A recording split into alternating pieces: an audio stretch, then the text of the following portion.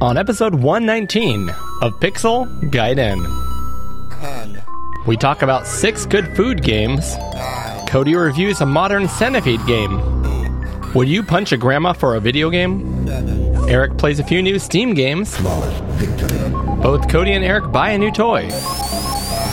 What do spiders have to do with food? 4, Do you get scared by video games? 3, We both go off on a tangent or two and enjoy a few good beers. 1.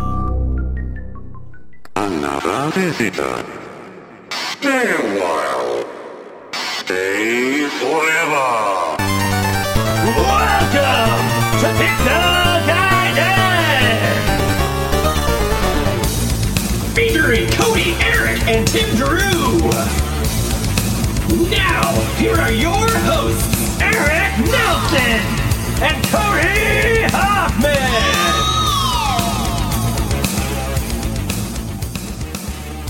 Ladies and gentlemen, welcome back to episode 119 of Pixel Gaiden. My name is Cody Hoffman. I'm Eric Nelson. I'm having that food coma. I'm fat and sassy. Eric is feeling fat and oh so sassy. Eric, are we in the right place?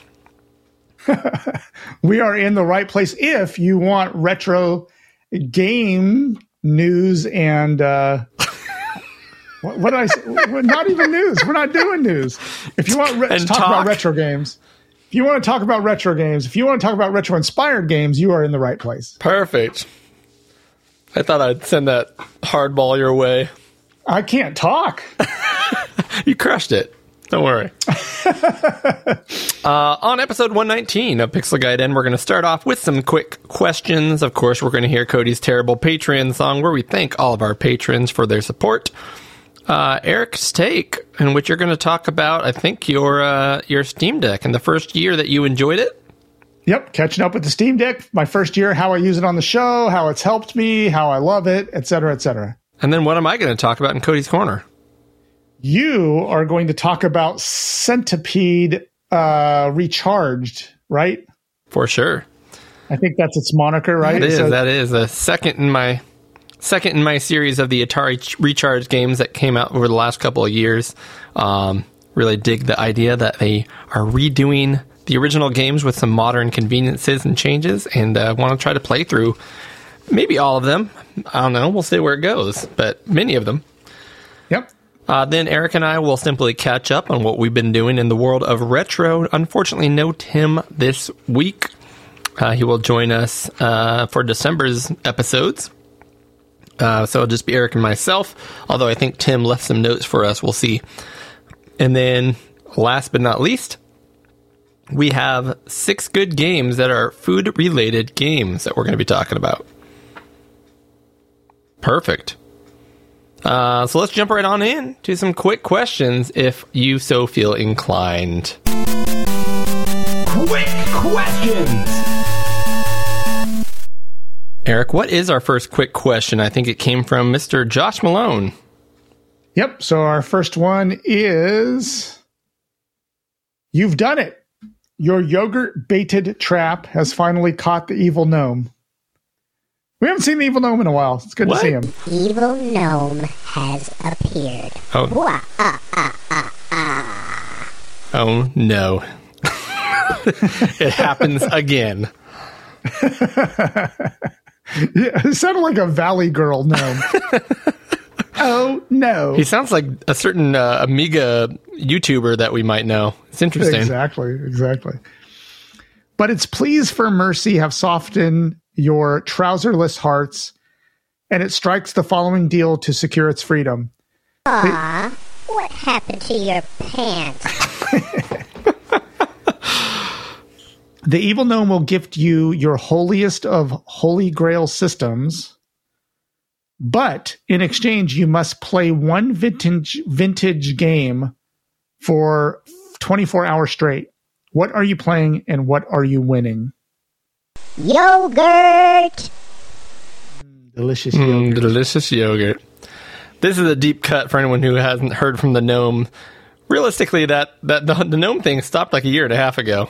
Yes, it did. So- And yeah, I mean, reference to it will pop up here and there, but yeah, I mean, I was doing it like every month, and I thought I was beating a dead horse with that joke. So You're beating some yogurt out of some. exactly. This gnome would steal pants from people for some reason. I don't know. Yep.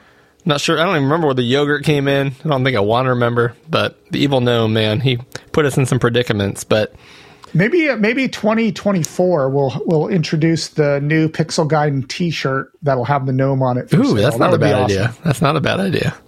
Yeah. All right. So step one, we have to Step figure out one. what the holy grail is that we're going to win. But we have to play a vintage game for 24 hours straight, which I would definitely do for a holy grail system first and foremost. Oh, no doubt. No doubt. So right now, and when he says vintage, we have to figure out what we mean by vintage, right? I think for me, and I can see if you agree with this. For me, it's going to have to be something pre-NES, Okay. which would I'd be be down with that. like 86. So pre-7800, pre-NES. I don't know. Does that work for you? Does that sound vintage? Yes. Yeah. So Okay. I will follow those rules. So that sounds fine to me. It's going to be tough though, because honestly, I mean, we've been like, Holy Grails change, and then I get it, and then a new Holy Grail comes up. I'm not sure if I've allocated a new Holy Grail system. Well, that's nice that you get to get to follow through and meet your heroes and own them. Yeah. Because it was Vectrex, and then, I mean, my CD32, the SX64, which you were kind enough. Yep, and I got my Neo Geo recently. That was kind of my holy grail for quite a while there. Yep. So, I man. mean, we're patient, but we eventually do get our Holy Grail systems. So now what is the new Holy Grail system? I don't know. we are blessed to be in a situation where we can't think of what our holy grail is. So I fully acknowledge that and love that. Yep. I mean, the systems I've been looking for, I would definitely not describe them as holy grail systems. But I'm looking for a Sega CD would be on the list. I know I talk about that one a lot. Yep. I would like to get some of the Japanese systems. I'm looking for like an SG-1000, like the original Master System, but the one in Japan. I'd love to get something like that. Yeah, I don't know. I mean, the biggest thing that I would like right now, and I've had pinball machines in the past, but I don't own a pinball machine. Okay. And of course, I mean, pinball machines are another level price-wise, but there's some really good ones that are somewhat reasonably priced. So there's one that I've been interested in for a while, Ripley's Believe It or Not. I've always really wanted that machine. Yeah. So I'm going to say I remember Ripley's seeing Believe It that or one. Not pinball. Okay. That's a good pick. And you made me think of something, because I thought to myself, this would be an amazing thing to have. And then I just never thought it was a reality. But if this is going to be a Holy Grail thing where I can just, sky's the limit, you know what I'm going to do? Do it. Ice cold beer. Oh, cool. I'm going to do the little vintage machine ice cold beer, which we covered a few episodes back now.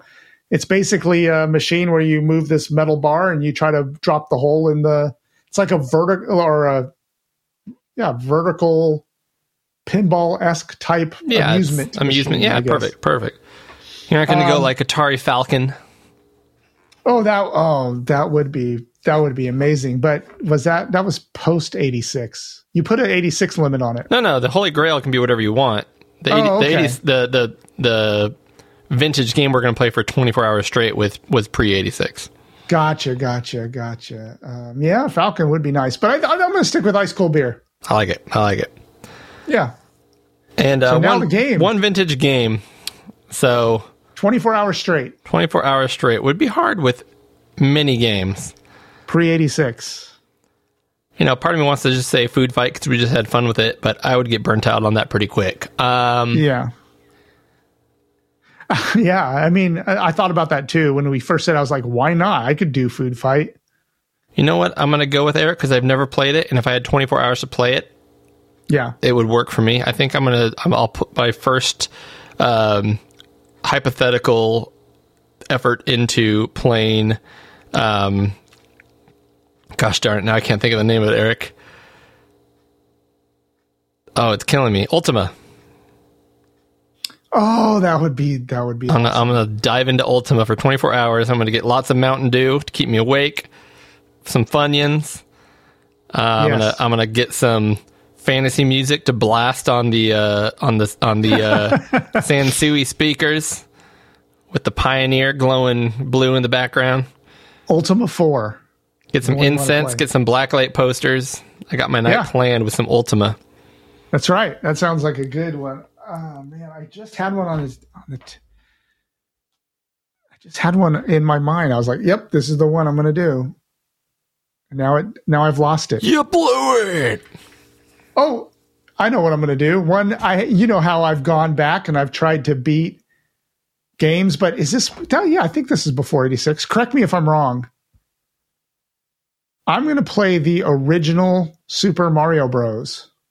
Okay. That was before 86, right? At least in Japan, not in America. Yeah, I don't never- think, but yeah, Japan. I still never beat that. My wife beats it all the time, or not all the time, but whenever she plays it, she can just beat it because she has that muscle memory. So she beats it all the time. So I know it's not a hard game to beat, but I never have, and I think it's a game that has enough in it where I could play it for 24 hours. Yeah. All right. Yeah, I'm going to play the original Super Mario Bros. Cool. We start tomorrow. Second question here. We don't have any. I don't have the "I'll get you next time" pixel guide in, so we'll just go with. Aw, what happened to your pants? We're stuck here playing Ultima for 24 hours, no pants.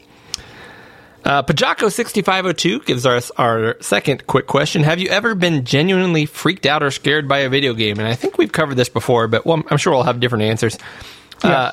He says he was playing the Eternal Darkness on the GameCube, which I've heard cool things about. Back on my own at night in the dark, had to pause the game, get up, and turn the lights on one time. Oh man, do you want to answer this first, or you want me to? Go for it. I'm not trying to sound like a tough guy, but video games have never freaked me out or scared me. It's just not something it's not a chip I have in my brain. I just don't get freaked out by them. I've played zombie games. I've played scary games. I've played Resident Evils. I just don't get scared by them. But I will say that I think the closest might have been, I do remember like not getting freaked out at all or scared, but like getting a little creeped out by Doki Doki Literature Club when I was playing that. Hey, your I hairs wasn't scared. Your or hairs will anything, stand but up from time to time. Yeah, I was just like, ugh, this is giving me like that creepy feel. Yeah. You know what I mean? Yeah. But man, I kind of wish I would. It would be something I would totally dig because I love watching scary movies like Exorcist and stuff like that. I love that. But I just, I've never felt get it from that games. with a video game. Interesting. Yeah, I mean, obviously older games, much less so. I've got the creepy vibe from music and stuff in older games. I love creepy atmosphere, but I am prone to being, creeped out or scared. Not creeped out, but actually scared by things, especially when it's dark and especially when there's jump scares. So the one that pops into my mind, and I think I've talked about in the show before, was what's it called? The sci-fi game, first-person shooter. It came out on PS3. Dead Rising? No, Dead Rising was fun. Dead Space? Dead Space. Thank you. Yeah. Which is like this aliens loose on this ship, and you're kind of radioing into the people on a different part of the ship, and they're trying to help you get things so you can help them, but it's kind of like that whole Alien, like the movie Alien vibe, where you're on this ship and you're hearing little noises off in the distance, and then all of a sudden something will jump out and attack you, and you have to react to it really quick. So it's like a jump scare / what's coming next / I don't know what that sound is / Yeah. So yeah, no, I definitely get that jump scare thing. And it's been a number of games. I can't even remember them all, but there's been multiple times I turn the lights on or just go, you know what, I'm going to play that when it's light out. I don't want to play that right now. And I'll own up to it right now. So there you go. Awesome. And then a quick question. Talk about things being tense. Do you remember that game I played on the PS3, that one that was like Aliens? You were on the ship. It was, in fact, wasn't it called Nostromo or... God, I don't remember the name, but you're literally on the ship in the Aliens universe, and you're going around the ship and you're trying to avoid the aliens because you can't really fight them, so you're hiding under things. And Aliens Isolation? Did you play that one? Yes, that's it. Aliens that's Isolation. Supposed to be really very much in that vein of noises and hearing things walk around and going like, shoot, is it going to find me? And yep, that was very tense because I remember I had headphones and I could hear little things, and then you'll be hiding under like a surgical table, and then like one walks by. Yeah. And then he kind of pauses and his feet are like right there. And he like starts. That one was very tense. Yep. Definitely. So, okay. I'll say that one. Alien Isolation. Yeah, for sure. And I've heard of multiple people who, like me, would get creeped out at some of the newer Resident Evil games, certain parts of them. But then they came out with, what was it, Resident Evil 7, I think, where they made a VR version of it. And so many people like tried to play that, and like 10 minutes in, they're just like, nope. Nope, not happening. Yeah. Oh, by the way, that game that he mentions, that Pajako mentions, Eternal Darkness, we've talked about that on the show. Yeah, no, it's cool. I've never played it, but it's got some cool tricks up its sleeve for sure. That's the one where like it starts to distort reality, right? Yeah, like it actually starts messing with you in real life by doing weird things with the system. And yeah, exactly. Yeah. Yeah. Okay, good. So we remember the same thing there. Okay.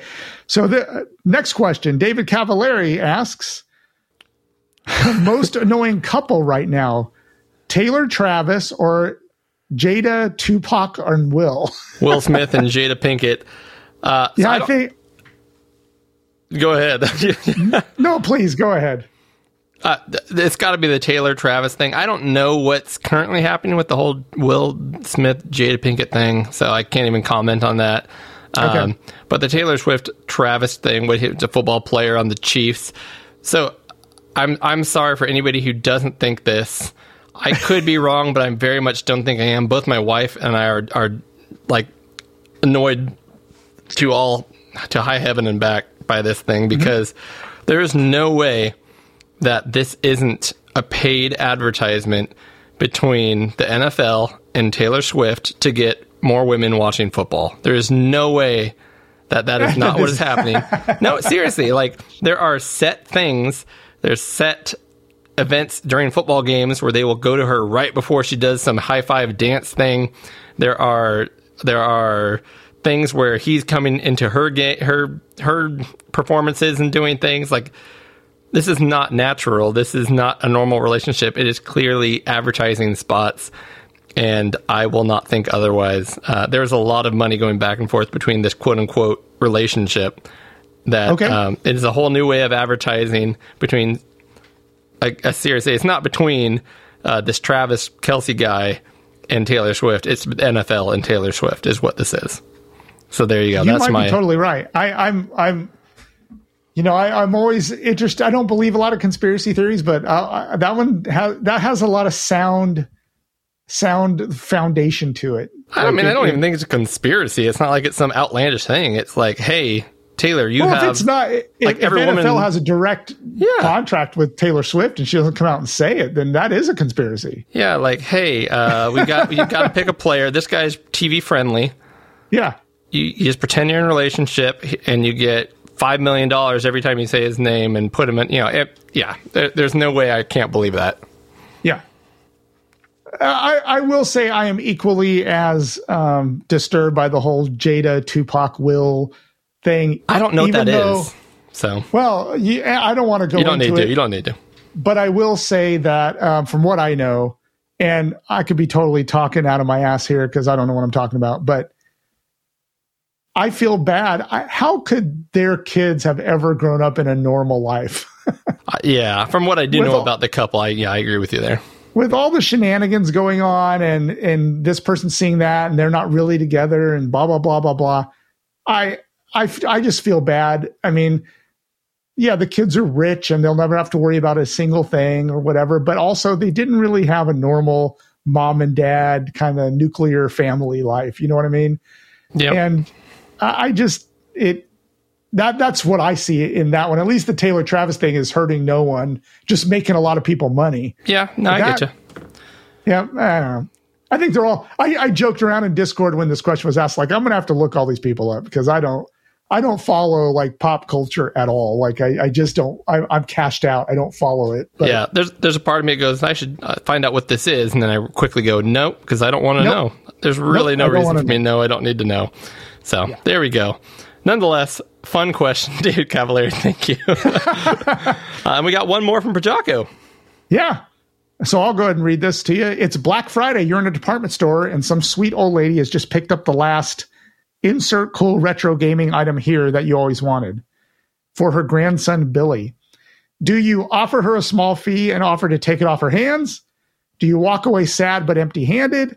Or do you knock her to the ground like the scum she is and pry it from her withered old hands and run away laughing? I think we can both agree C is the correct answer. Correct. I have something similar to this. So if I'm being honest, and I'll just be honest, Abe here. Oh, yeah. I would walk away sad but empty-handed because if someone got to it first and I just like, okay, I'm done. I'm moving on. But I have done this, and you might have heard something like this on Reddit or something, but this did happen to me once, is that I remember a lady came in with, I think it was Super Nintendo cartridges, and tried to sell them at GameStop, and they were like, we don't buy these things. Sorry. Oh, they did. Okay. Yeah. You can leave. And so like I followed her out, and I was like, hey, and then beat her with a bag of oranges. Exactly. Yes. Beat her. Okay. Yeah, exactly.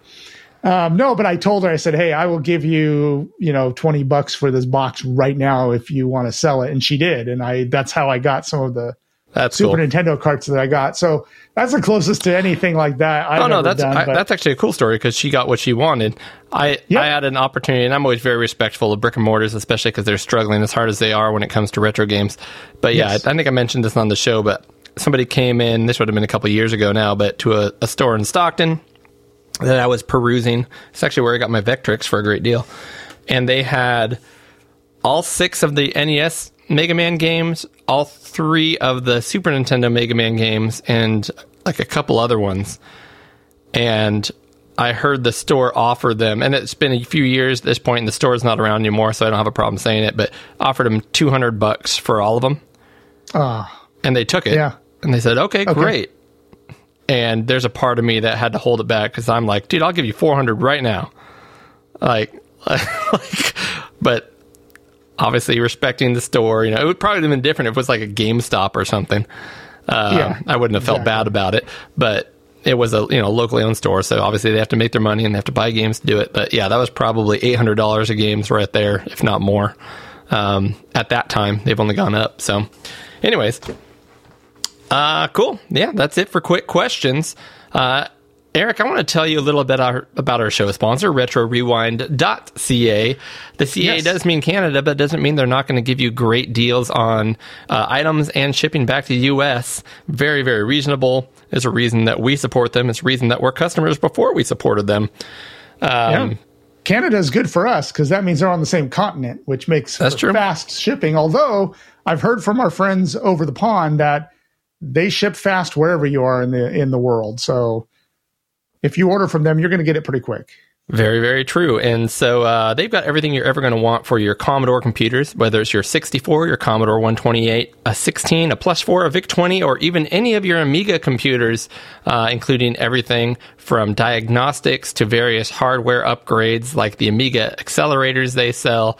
But Eric, they also delve into the Tandy Color Computer line of computers, which you and I are fans of. You've introduced me to them. Absolutely. Fun systems. So if you are a big Commodore fan and you've already got a few of these systems and you're thinking, what next? What's my next holy grail, if you will, Eric? Yes. Consider a Tandy Color Computer 2 or 3. Those would be my suggestions. And once you get your Tandy Color Computer, you're going to want to put new capacitors in it to make sure that it has a long life. Or if your Commodores need capacitors, please go to Retro Rewind, buy those. Maybe you want to have it recapped by Retro Rewind for a very reasonable fee. You can send it to Retro Rewind, and Frank and the team will get it recapped for you and send it back. But you might as well add a few gimmies into the sale with you. So, for example, with your Tandy Color computer, you can get the Coco SDC, which is your SD solution for the color computer. It's a must have if you have a Coco. Absolutely, and you throw a little SD card in with all the games and programs and stuff you want on your Coco, shove it in the back, and Bob's your uncle. You're playing all your software on the color computer. Super cool. And what I really like about all the cartridges and stuff that they produce at Retro Rewind, really quality cartridges. These aren't chintzy 3D printed things. These are solid. They look like new cartridges back in the day with really nice labels. Really solid build and really reasonable price wise. So make sure you hop on down to retrorewind.ca and take a look at what they've got there. And Eric, when you check out as an exclusive member of our show here, and by member I mean you listen to it once or more, you can use code PG10 at checkout. That's P as in pixel, G as in guide N 10 to save 10% off your already low prices at retrorewind.ca. Yep. Make sure you log in first. Put in PG10. Boom. 10% off. You're good to go. And speaking of Holy Grail machines, I got the CD32.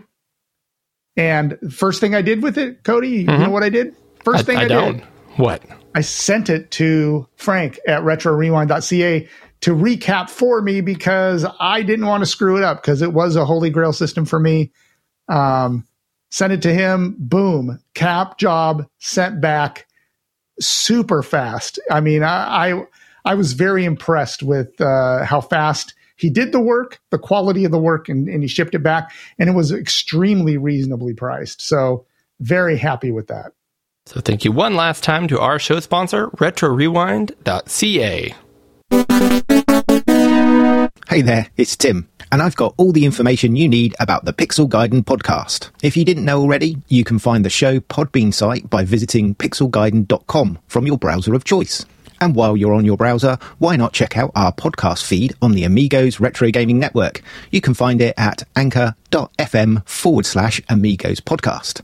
Have you got any questions? Has something we've said driven you crazy enough to want to call us out? Or you just want to say hi? We love getting your feedback. So here are the ways you can contact us. You can reach us on the show Twitter account, which is at pixel_gaiden. You can email us, and our address is podcast@pixelgaiden.com. And if you want to reach us directly, that's Cody, Eric or Tim, the best way to get us is through our Discord channel on the Amigos Retro Gaming Network. You can get there by becoming a Patreon of our show at $3 or more, and we will get you a link to join the fun. If you want to reach Cody, Eric or Tim directly, you can get us on the following platforms. You can reach Cody on Twitter or X, and that's at Oddball49, that's ODDBA1149. Eric is also on Twitter and on Mastodon, and you can get Eric on Twitter at DuhProject, that's DuhProject, and at Mastodon is at DuhProject at oldbytes.space. And Tim is on Mastodon at Sanxion, that's at SANXION at oldbytes.space. If you listen to us on Apple Podcasts, we'd love it if you'd give us a review, and also for any of the other podcast catchers that you may use. Here on Pixel Gaiden, we like to announce every patron subscriber that subscribes at a $3 or more level by using our random adjective generator and a little bit of song. The absent-minded David Modelac, intelligible Scott Harlow, stealing Matthew Ackerman, and the carsick Henrik Lofel, expendable Josh Malone, and the jagged Dan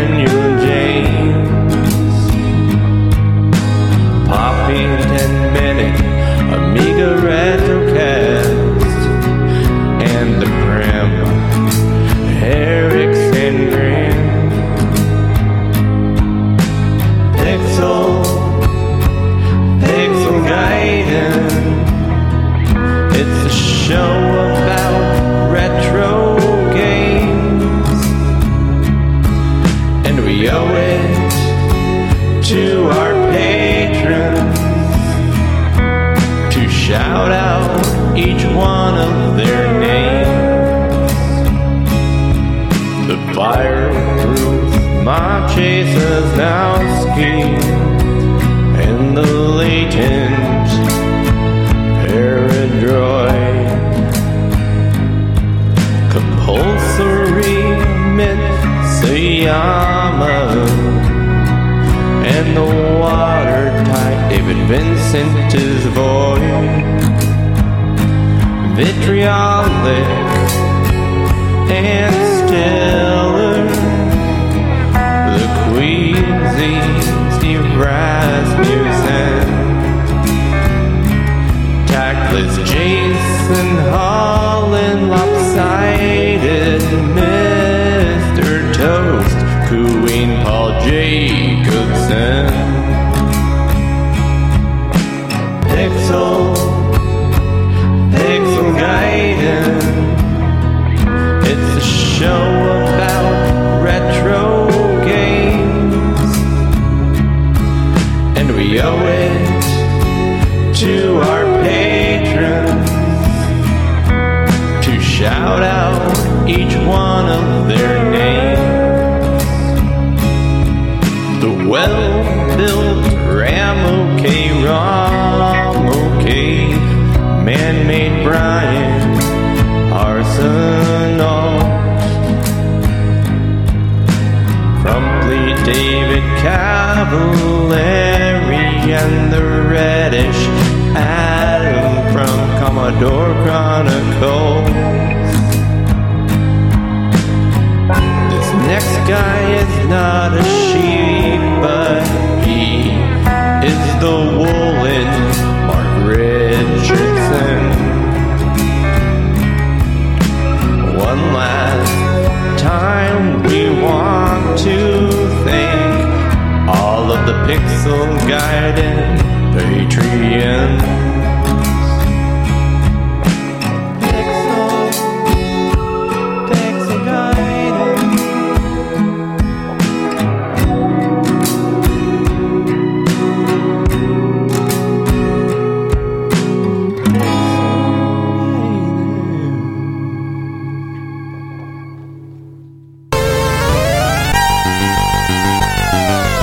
Eric Take!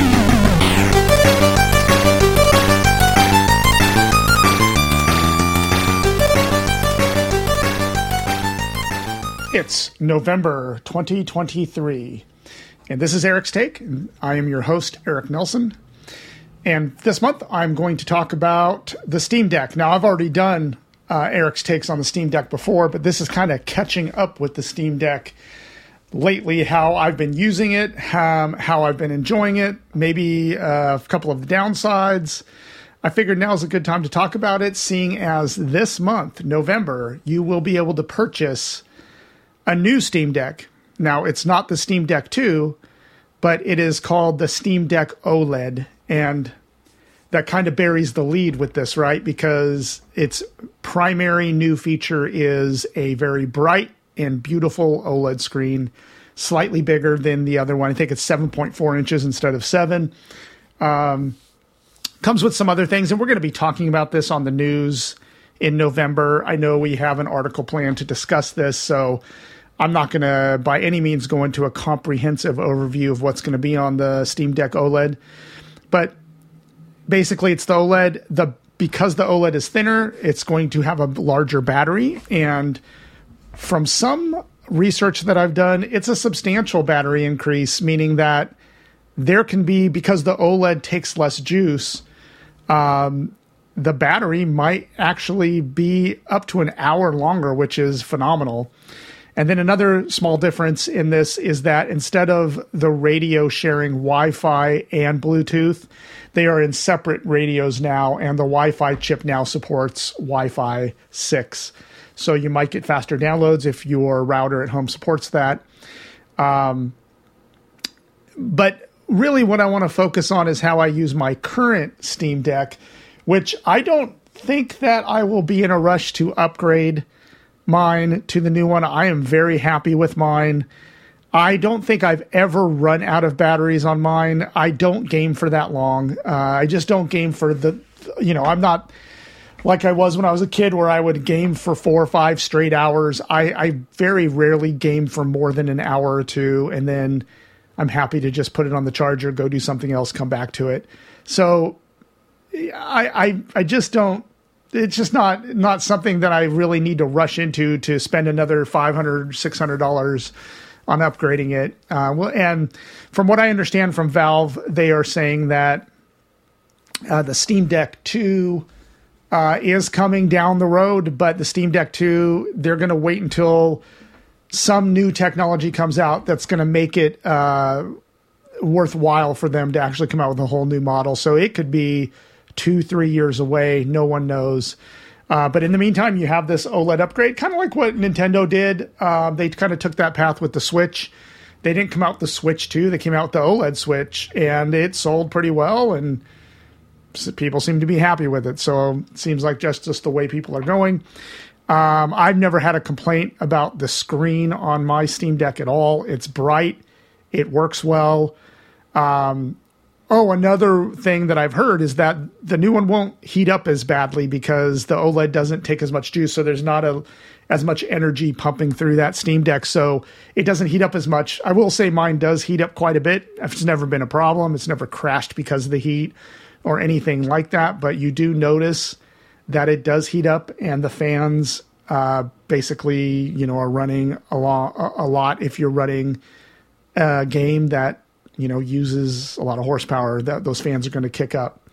So just to give you a little background on my Switch history, is I reserved one on June 30th in 2022, and I purchased it.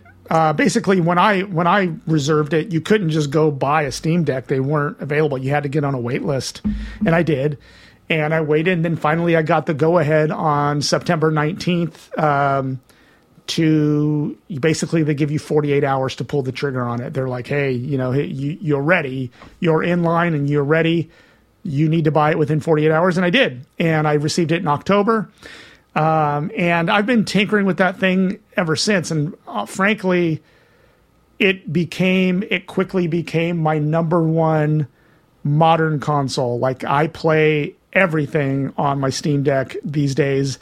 The Switch that I have kind of took the back burner. I still have played a game here and there, but before that, the Switch was my primary console. I mean, I'm just not buying modern gaming systems like the PS5 or the Xbox Series X or S. I haven't jumped into those because honestly, with a couple of rare exceptions, there isn't a game on those systems like a AAA title that I'm really interested in. And it's kind of a sad state of affairs. And I've kind of had to look within myself. Am I just getting older and those games don't appeal to me, or do they just not offer games that are must-haves anymore? I don't know the answer to that, but it's something I need to think about. But for now, my Steam Deck is my number one game, and mainly I've only purchased a couple of AAA titles like Baldur's Gate, and maybe a couple other ones, but mainly it's the indie scene, and they're mainly retro-inspired games because I do love the aesthetics and the gameplay of kind of retro-inspired games, and we get to talk about them on the show. So it's a win-win. It's something that I can play and then talk about on the show. So those are like my favorite genre, and they play perfectly on the Steam Deck.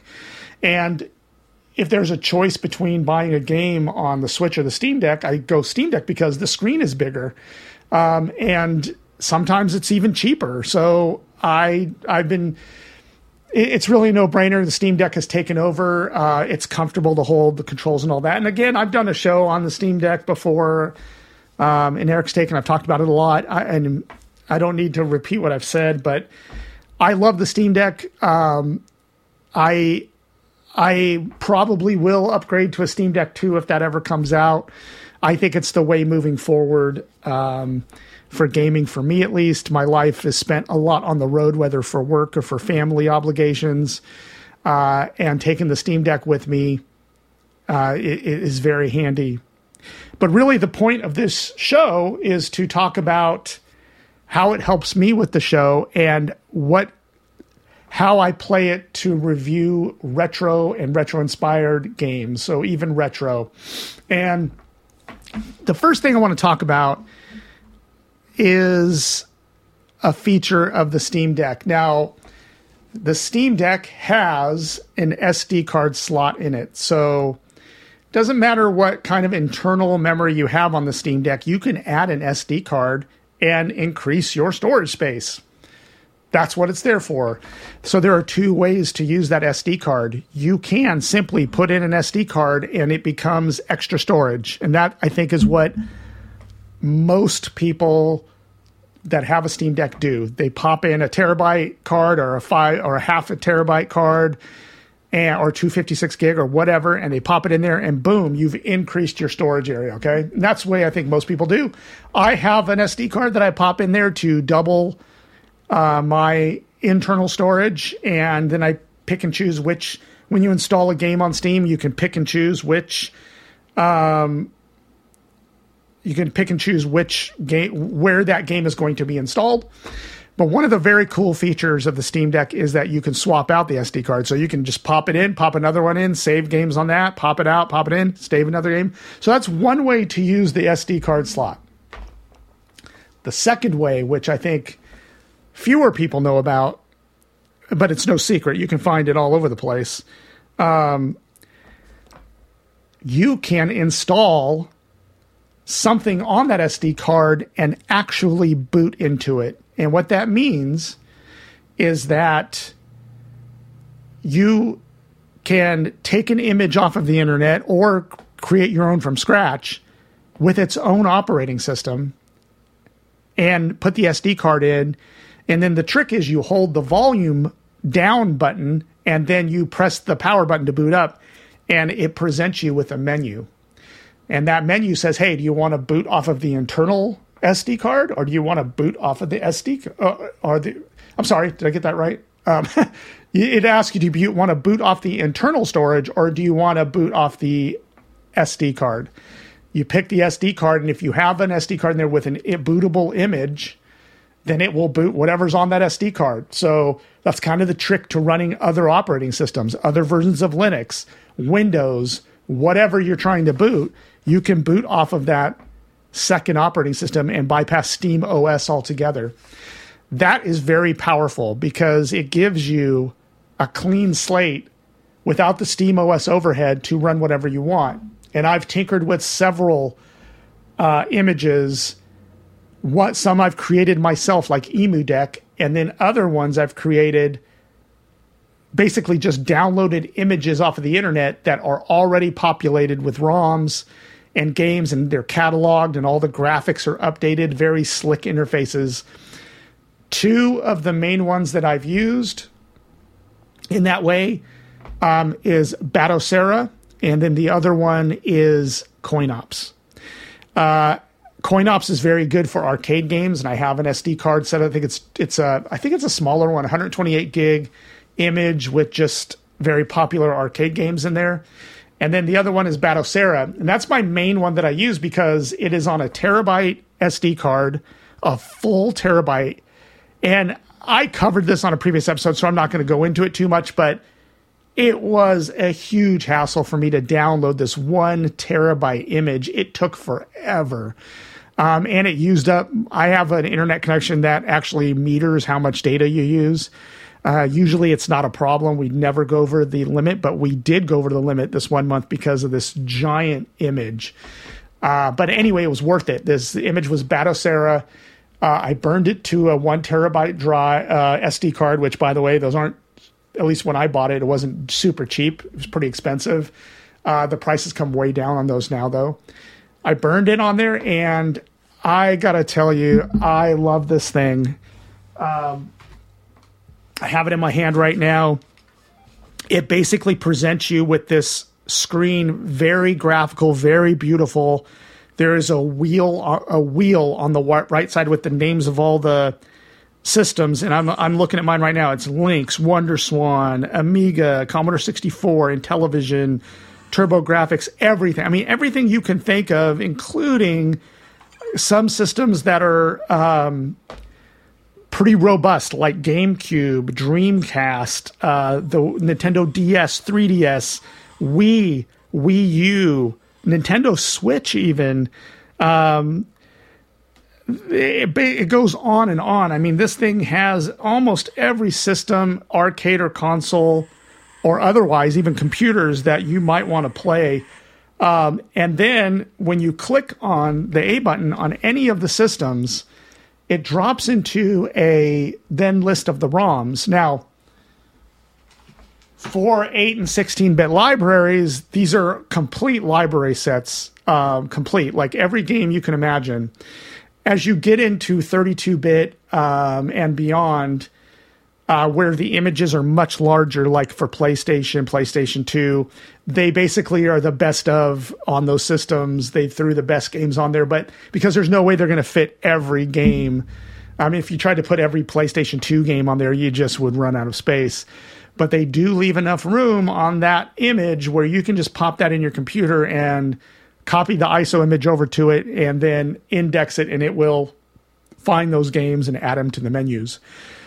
So that is amazing. So Batocera, and then of course in these images, they're curated. All the ROMs are curated, all the graphics are updated, and they map all the controls on your Steam Deck to the proper controls on that console or computer or whatever. So it's basically an all-in-one solution, all done for you. Very nice. I use that Batocera thing. So basically, when I'm working on my stuff for the show, my workflow is that I always use real hardware if I have it and if I have the game. So like, as an example, we're covering a game called Diner on the Intellivision. The Intellivision, I happen to have an Intellivision, and I happen to also just recently got a cartridge for it that is a multi-cart, so I can load up any of the games. Because Diner's not an easy game to find, I am able to throw the ROM on there and play it on original and on the original Intellivision. And the reason I do that and I don't immediately jump into emulators is because I really feel these games were, I don't feel this way, it's true. The games were designed on original hardware with original controllers, and that's the key. I want to get the feel of the game on original controllers as much as I can. And then once I get a good feel for the game and how it works, then I can continue my research while on the road or at home or whatever, using my Steam Deck or my Mister. I use my Mister a lot because I've gotten into using original controllers on there. There's different systems that you can on the Mister use to have low latency original controllers that plug into that. But anyway, once I get the real feel for the game and I play it for a couple hours, then I don't mind moving to emulators. Sometimes I don't. Sometimes I stick on the original hardware. It just depends. But because I'm on the road a lot and I'm traveling and doing things for family and work, it's just easier to use the Steam Deck. And the Steam Deck allows save states. It allows certain things that just make research for the show easier. But Batocera, by far, the Batocera image on the internet, and if you Google it, you'll find it. It's about a terabyte, though, very hard. Now, what if you don't want to download that huge image or buy the SD card? What can you do? Well, I've noticed that on Etsy and Tindy and sometimes even on eBay, you can go on there and get the SD card already all done for you, and you pay a little more for that. But what I've noticed is not much more, because I think when I bought my SD card, it was nearly $100. It might have been around $80 or $100. I don't remember. It's been a while now. But the cost of that SD card is expensive, and then somebody will charge an extra $20 or $30 to take that image, burn it on there for you, and send it to you. That, to me, is worth it if you're putting your own internet connection in jeopardy, or you just don't feel comfortable downloading something like that, or you're unfamiliar with burning. You could spend 2 days like I did downloading that image, and then the image might be corrupted and not work. That I had that fear when I downloaded mine. I was very nervous that something might have gone wrong in the transfer and it's corrupted. What do you do then? You got to download it all over again.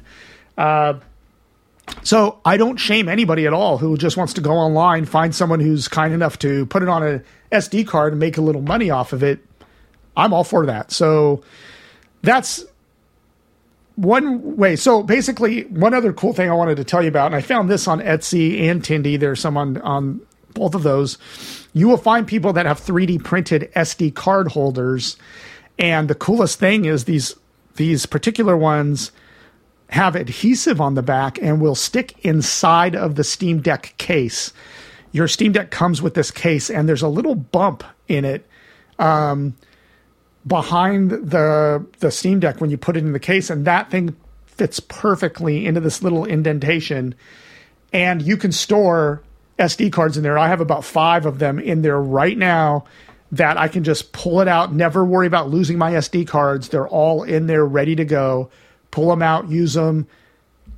When I'm on the road, it is just a magnificent thing. I love that little 3D printed SD holder for the Steam Deck. That is fantastic. Another thing, of course, I've talked about this on the show, is Pico 8, which we talk a lot about on the show because I love it. It is basically a very retro inspired gaming platform. Very low resolution, but the games are very creative. A lot of people are just giving away these games for free. And even if you have to buy them, they're like $2, $3. Pico 8 runs perfectly on the Steam Deck and even has shares the Wi-Fi connection. So you can go to the built-in gaming online catalog called Splore, and you can just go right in there. So all these retro platforms plus Pico 8, and then, of course, the Steam Deck itself with Steam OS. There are constantly retro games coming out. Cody, in fact, is covering the Atari reimagined games, the reimagined Atari games that are games kind of like, some are coming to mind like Centipede or whatever, that have new game features. It's a whole new type of game based around Centipede, but on a modern console. And you can get all those on Steam Deck and play them on Steam Deck. So even on Steam OS, without using Batacera or CoinOps or whatever, you can play a lot of retro or retro-inspired games straight from your Steam library. So even if you aren't interested in AAA titles or even modern indie games, there are a ton of reimagined, repurposed retro games that you can download. There are even like little packs of retro games. There are all sorts of stuff that you can just legitimately buy and download. The thing about the Switch is that it has that to a degree. It has all the Nintendo, Super Nintendo, even Game Boy games are coming out now, all built into that little online store that is built in. If you get the online pass for Nintendo Switch, you get all that stuff, which is cool. That is awesome. But it's Nintendo centric, of course. It is all Nintendo. So it's great, but you're stuck in a Nintendo. With the Steam Deck, there are storefronts, mini storefronts kind of like that, but for games like Atari or ColecoVision or whatever, that you can just download the app from the Steam store and then play all those cool games, no matter the vendor. So those are kind of worth doing. And then you could always dip into Batacera or Emu Deck or something if you want to dip into Nintendo or some other brand. So it really is like the Steam Deck is kind of like this Swiss Army knife of gaming. Like you can play modern games, retro inspired games, indie games. You can boot different operating systems. You could boot into Windows if you wanted to. It really is just one of the most versatile gaming platforms or devices that I've had in my life, and I've been really enjoying it. I use my Steam Deck almost every day. To me, it's definitely worth the money. So that's it. Thank you for listening. I really appreciate it, and have a great Thanksgiving. If this is aired before that, I don't know when this is actually going to come out. Have a great Thanksgiving and happy holidays coming up.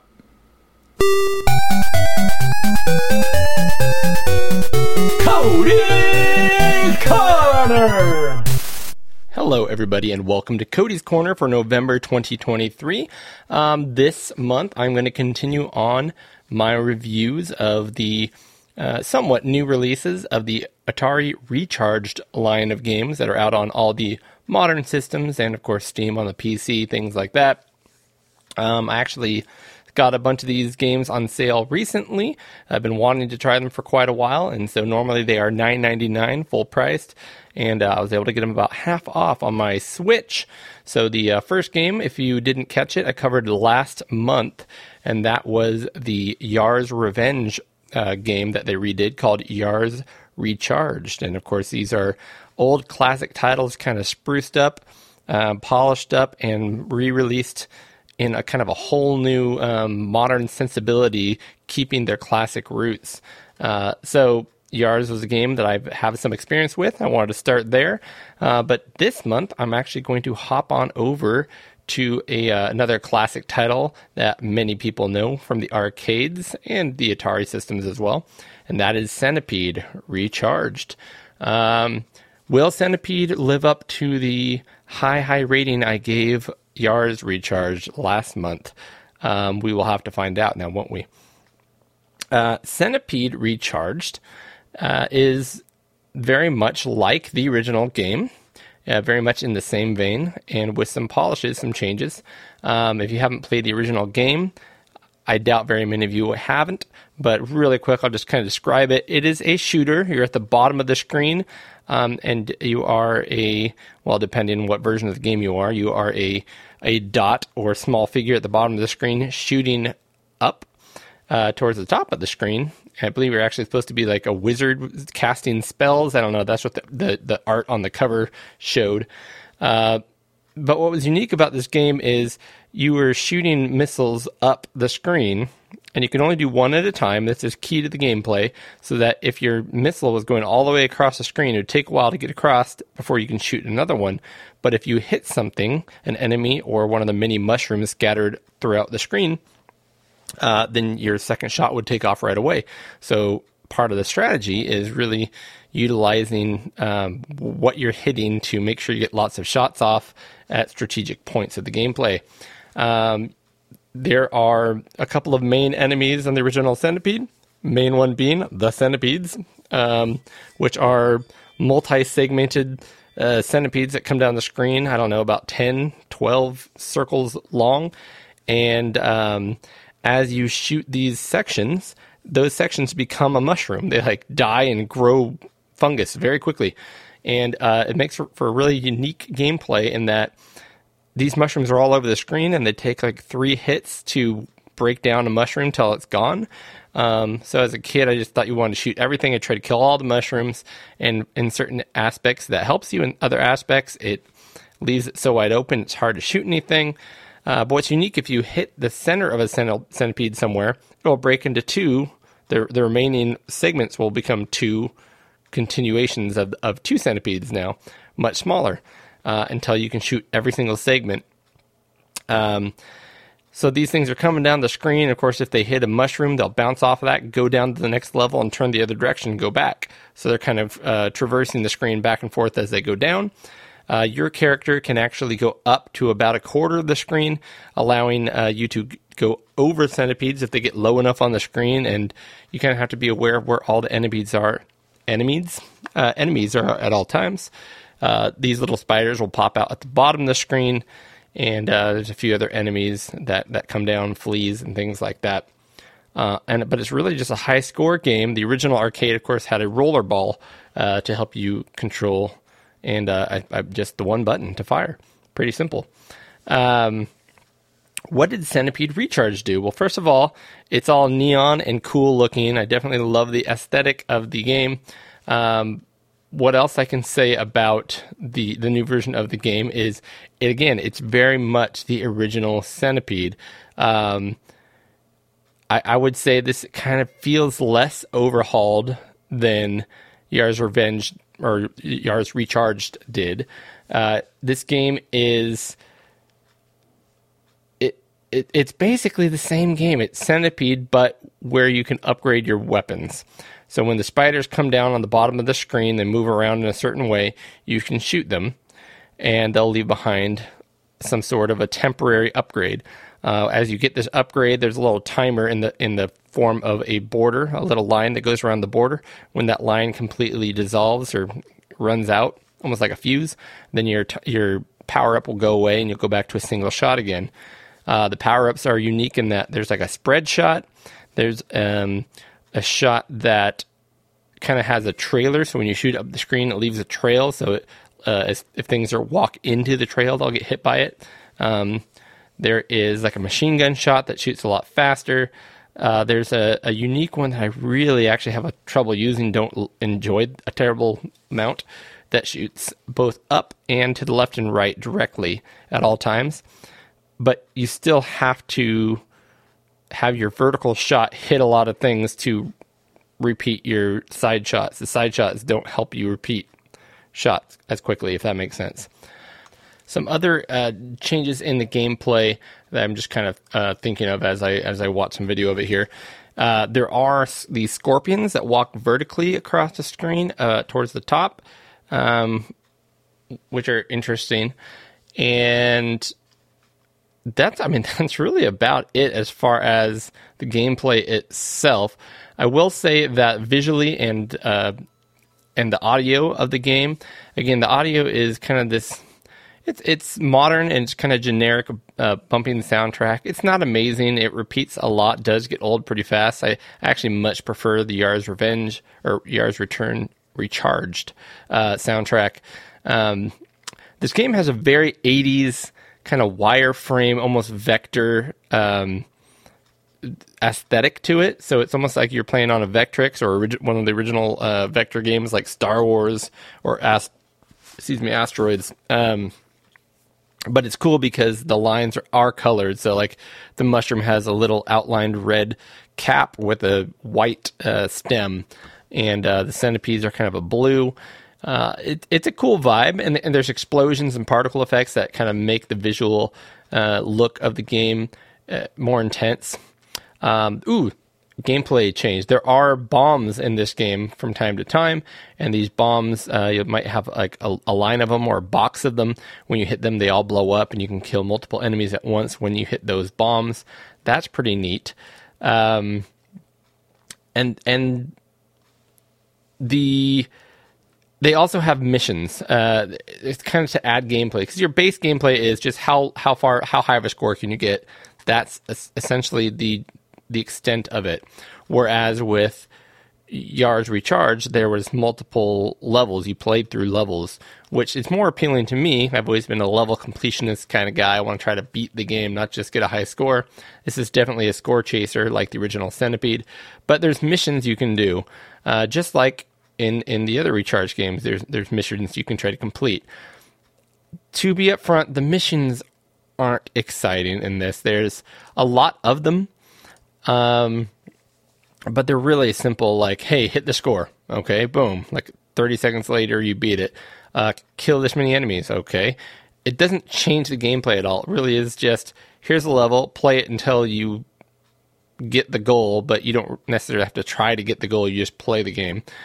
And they're really easy. You're going to burn right through these. And, I probably beat 20 of the, 30 missions my first sitting, after spending like a half hour on it, maybe an hour on it.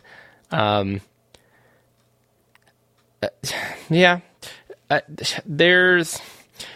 what's the gameplay? I've told you the gameplay, but what does it feel? How is the actual gameplay? I think this game could have been much better. The main thing that I struggle with it is a couple things. First of all, I played on the Switch, so maybe other versions of this game will be a little different. I believe you're forced to use the little analog stick. I really would prefer to use the D-pad. But even if you are able to use the D-pad on other versions of the game, the main issue is that there is this float kind of feeling. So when you're moving your character left, when you let go, it kind of slowly, like momentum, slowly floats to a stop. So when you're trying to do Twitch gameplay and hit these tiny little mushrooms and tiny little things, it is difficult. You're just it feels sloppy. I don't know if there's anything much else to say about the game. I like the vibe. I like that they paid $5 for it. I do not believe this game is worth $9.99. Yours Recharged, I fully felt I don't have any guilt paying $10 for that game. This game, even paying $4.99, still, I don't know if I would do it again, to be honest. I don't think I recommend this game. It's simple. It doesn't have a ton of replay value, and I don't know. I just did not gel with it ultimately. Cool vibe. I understand it. They definitely wanted to put a Centipede game into one of these Atari Classics collections, even if they are all recharged versions of the game. But I would love to see this have tighter gameplay. I'd love to see the missions be more integral to have the gameplay of each mission be more integral to what the goal of the mission is, to have them mean more. And yeah, ultimately, I like to be fair, I've never terribly enjoyed the original Centipede, so I might be quite a bit biased on this one. Because if you love that gameplay, maybe you will still love this gameplay as well. But for me, it did not hit home. Out of 100 points, I'm going to give Centipede Recharged a 62. I feel like that's about right. So unfortunately, that's kind of solid. What is that, D- category? But that being said, they like enough about what they try to do with this one. By the way, this was their first release. This came out in August 2021. That was their first Recharge release. After this, they did Black Widow Recharged, which maybe is the one I will recover on the next month episode of Pixel Guide In. But for now, there you go. I'd love to hear if you've played it, what your thoughts are. But otherwise, I will see everybody next month. And we're back. I wanted to talk a little bit about errata and feedback. We didn't get a lot of feedback, but I did want to mention something I got wrong in October episodes. Yeah, we haven't done errata in a while. Yeah. And this one was so good. We're so perfect. Yeah, and luckily this wasn't about the content of our show, but I was talking about a show from the Amigos Network. A little trivia about me is that I don't believe in anything paranormal or supernatural, mainly because I've just never seen it myself. But I keep an open mind about it. But I do love shows about it, and I'll watch. There's a couple of YouTube channels that I watch, like Slapped Ham. Have you ever heard of Slapped Ham? Slapped Ham sounds hilarious, but no, I have not. It does sound hilarious, but it's about like ghost people, like have their ghost footage and stuff like that. Why is it called Slapped Ham? I have no idea, but it's great. You should check it out. It's a great channel. And then there's another one called The Y Files, which I highly recommend for anybody. They talk about conspiracies. You're not a fan of paranormal itself. You're a fan of people who enjoy paranormal. Yeah. So the way I explain it is, I'm very entertained by it, but I don't believe it myself. But I keep an open mind. If I ever saw it, I would totally believe it. But I am very entertained by it, and I love that's some of my favorite stuff is watching that stuff. But anyway, Amigo Aaron has a show with Flack every year, at least. 2 years in a row, he's done it with Flack. I think the year before that he did it himself. But he has a show called Conversations from the Dark Side. And I mentioned it in our October episodes. I mentioned it in our October episode, but I called it Tales of the Dark Side, which was a TV show. Yep. Okay, I remember that now. And I think I was just stuck in my head, Tales from the Dark Side or of the Dark Side. And the show is called Conversations from the Dark Side, and it's a great show. They just talk with all their buddies about paranormal stuff, or they talk about horror movies or whatever. And I love it. I wish they would do that every month, like an hour-long show every month. But it only comes around on Halloween, so if you get a chance, go listen to it. It's great. Well, I don't believe in much paranormal, but I'm a firm believer in that there's actual killer clowns from outer space. Oh, who have balloon animal dogs and popcorn guns and capture people to cocoon them in cotton candy to drink their blood. Well, I mean, sure. I believe in that. If the science fits. Yeah, that's not supernatural. That's just natural. That's in the natural world. Supernatural. Exactly. Exactly. Eric, it's time for beer, and this one I provided. Yes, I'm ready. And I will be completely honest with you. I know nothing about this beer. In fact, it's not even a type of beer I typically like. But what I do like about it is it's called Operation Beaver Drop.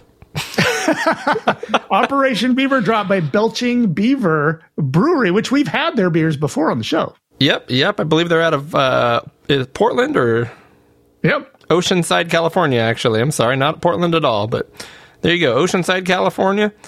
It's a nice looking white tallboy can, and apparently it's a lemon wheat ale. Yeah, lemon wheat ale, and it's got a really cool picture of a beaver in an army uniform, and he's holding a lemon like a hand grenade or something.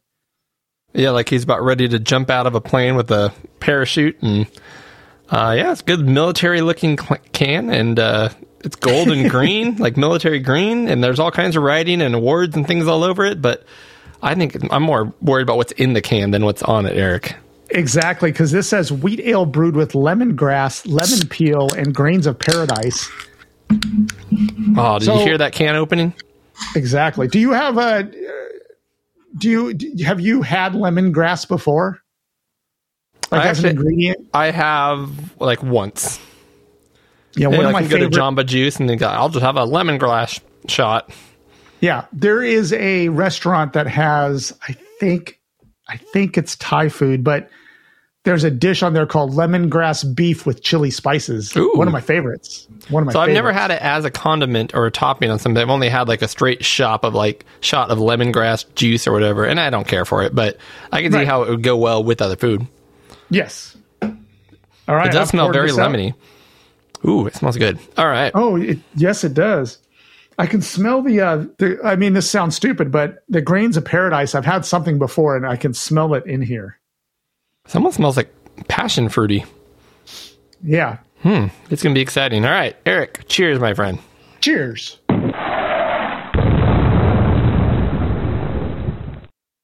All right, first sip. The other beer we've had from them, by the way, was the peanut butter stout. Peanut butter stout, yep. Which I really enjoy. Yes, it's a good one. And it's about that time of season to get another one. True. This is very lemony. Actually, I would say it's much more lemony than it is wheat.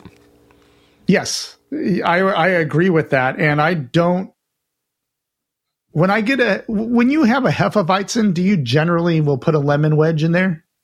I typically don't add fruit to my beer, period. Yeah. I have a lot of friends that don't either. I do. I put a lime in a Corona. I put a lime in a Dos Equis. I think they're much more enhanced with that. Yeah. Okay. And this to me tastes like kind of almost like a Hefeweizen with the lemon put into it. Yeah. It like the citrus notes aren't just like part of the beer. It's almost like they're freshly added recently. That's kind of impressive. That's a smooth and refreshing beer. I'm not tasting a lot of beer, to be honest with you. Really? Yeah, the lemon is so... I do taste the wheat part. I do. Don't get me wrong. I really like it. Man, you're going to have to rate this on a... That's good. You're going to have to rate this on a beverage scale? Yeah, I don't know. Grains of Paradise. This would be a great beer for 90-degree weather. Go sit out on your porch and have this tall boy. That would be nice. This is good. This is like the adult lemonade. Mm-hmm. It is very citrus. I wasn't even thinking that it would have that much citrus. I thought it was going to be, I've had obviously like Blue Moons. I've had like Shock Tops. I've had Pyramid used to be a Hefeweizen that was really popular. Do you remember Carmel Wheat? That used to be a local one that was really popular too. I do. I remember Pyramid had a Curveball. There was a beer called Curveball, but they would also they had one that had a lemon in it too. Now, to be fair, this is a wheat ale rather than a Hefeweizen, which is a different style, even though they're using wheat in both. Exactly. I mean, Hefeweizen is a wheat-based beer. But no, this is good. I like this one. I really like it. Yeah. Okay, cool. So, because we're talking about food this month, because of Thanksgiving here in the U.S. of A., we are rating things out of a cup of flour. And Eric, I am quite enjoying this one. I think I'm going to give this a 3/4 cup with 2 tablespoons. I really like this one. No, I am thinking exactly the same. I think I will join you in that exact rating. I like it. I think it's great. This would be a fantastic summer beer to me. And actually, I apologize. We need to change our rating because the beer was at a 1 ton, 2,000 pounds of dead, decomposing leaves on my porch. Yep. So yeah, in this case, I'm going to give it a 1,826 pounds. I was just thinking I was going to give it 1815. We're very close. Within 11 by my math. Mm-hmm. Man, that is good. You know what? We need to try some more Belgian beaver. I think these guys are 2 for 2. I think these guys are knocking it out of the park. I'd have to figure out if this beer or there was a beer like 2 or 3 months ago that I really enjoyed that were kind of up there for my beer of the year. Yeah, I was very nervous because I remembered that we have December coming where we have our end of the year and things have been going. I've been so busy. Yeah, I don't remember anything. So I'm going to have to go back and really peruse our notes. Yep. Same. All right. So we hope you guys enjoyed Eric's Take and Cody's Corner this month. But it is now time for Eric and I to let you know what we've been all about when we catch up. Catching up with Eric and Cody and Tim. And keep in mind, no actual Tim. That was false advertisement, and I apologize. No Tim this time, but I think he will be back in December. I'm 90% certain of it. Gotcha. So, Eric, you've been doing a lot this month, and I've been doing a little, so I'm going to let you start doing all the talking. Yep. So this first one, I feel I'm going to come clean on this. Okay, come clean. I'm going to come clean on this. This is the place. You're in a safe place, Eric. So, Amy West, it really is one of the few things that is here right in my backyard. So This is in Sacramento. I live in a suburb of Sacramento, so it literally is like a 25-minute drive. I don't have any excuse for not going to Amy West. And Amy West is an Amiga, what's the word I'm looking for? Starts with a C. Convention, thank you. Yep, Amy West is an Amiga convention, and it's getting it kind of died off at COVID, like everything did, and they're really working hard at making it bigger and bigger. And this year there were a ton of people there. Oh, cool. But that's not my point. I'm coming clean because I heard Doug sent me a message in private messages on Twitter, and he was like, "Hey, I look forward to seeing you in Amy West." I had no idea it was happening, like the weekend it was happening on.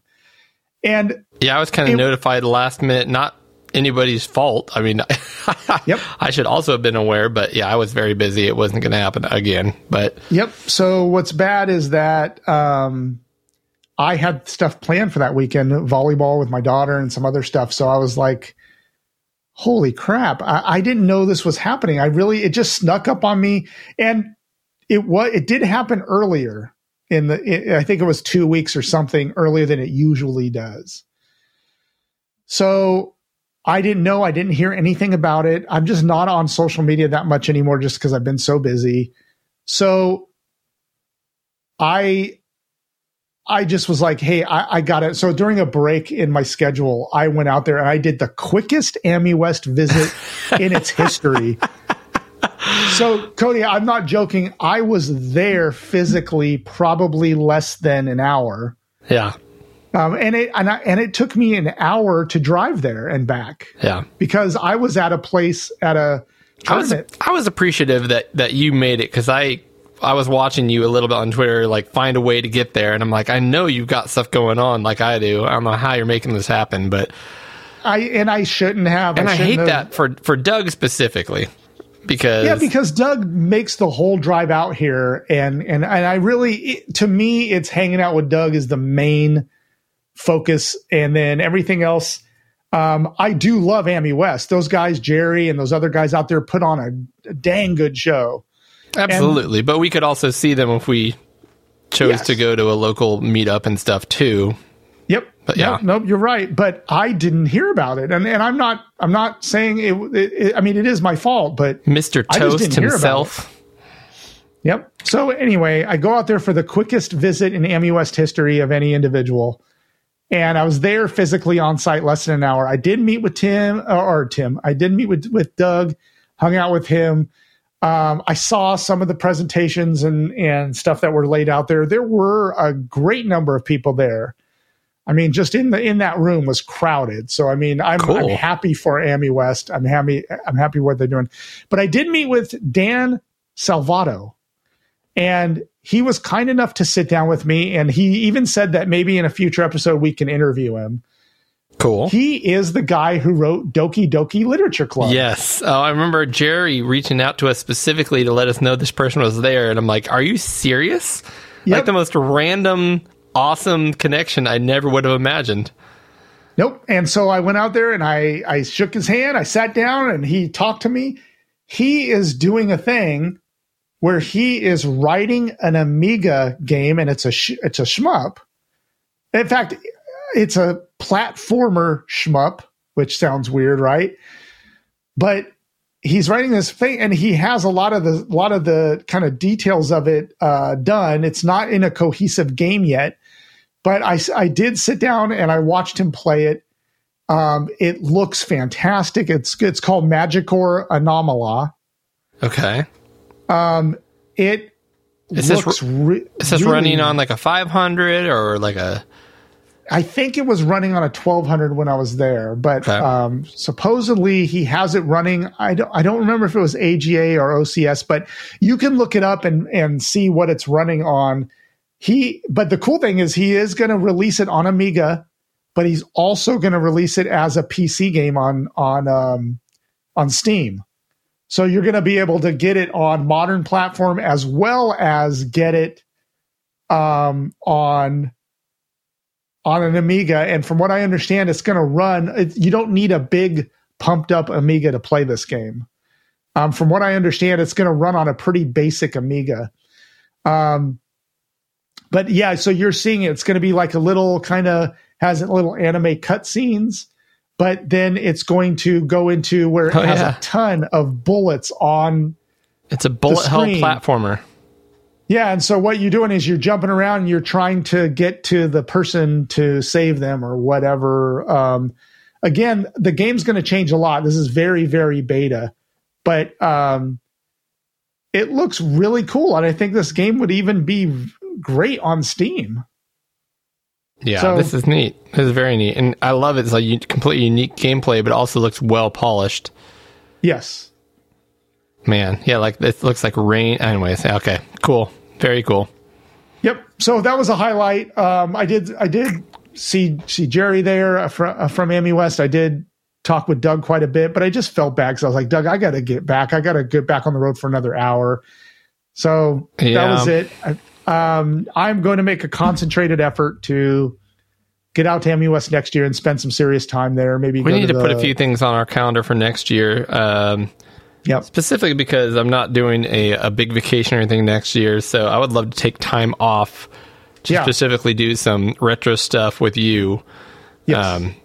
And that would be, obviously, if we can make it over to England, would be amazing. If we can make sure we make Amy West, and how cool it would be if we can make one of the big retro video game conventions like Portland or something too. So yep, absolutely.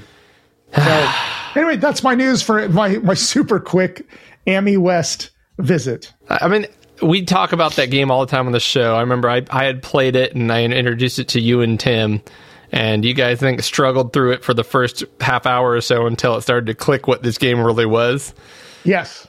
And Doki Doki Literature Club is so unique and so cool. And again, they came out with a version on the Switch, which I would recommend people buying because that's how Dan Salvato would make his money. But the original game was completely free on PC, I think on Steam and stuff.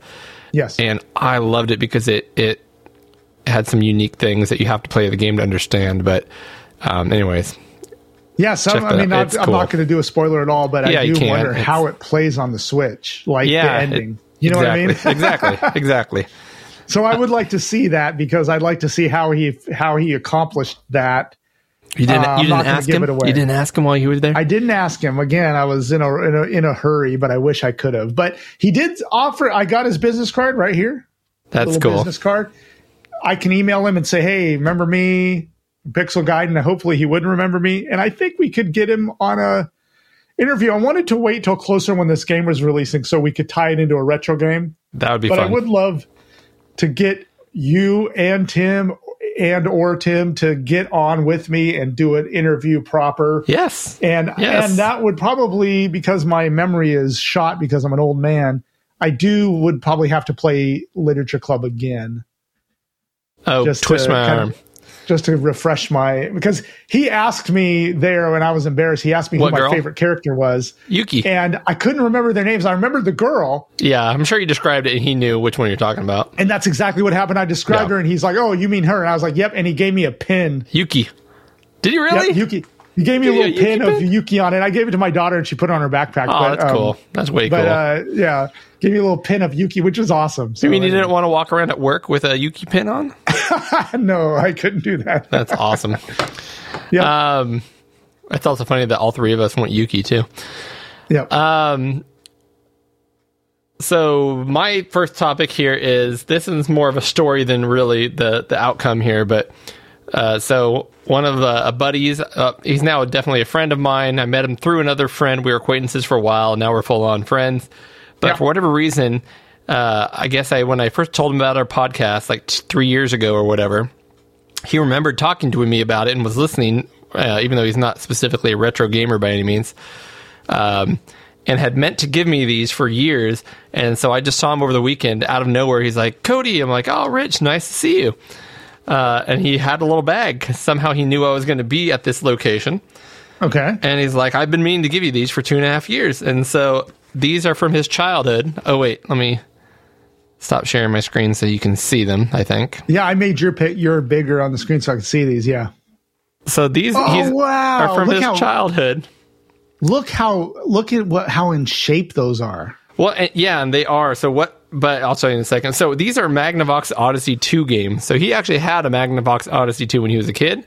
Yes. He must not have the system anymore, but for whatever reason, he still had the games. And they are really in really good shape. Unfortunately, 2 of the games, I guess his dad did this because these games notoriously, like this one, the boxes just kind of naturally open. Yes. They don't break, they're just folded. So over time, they just naturally kind of open at the edges.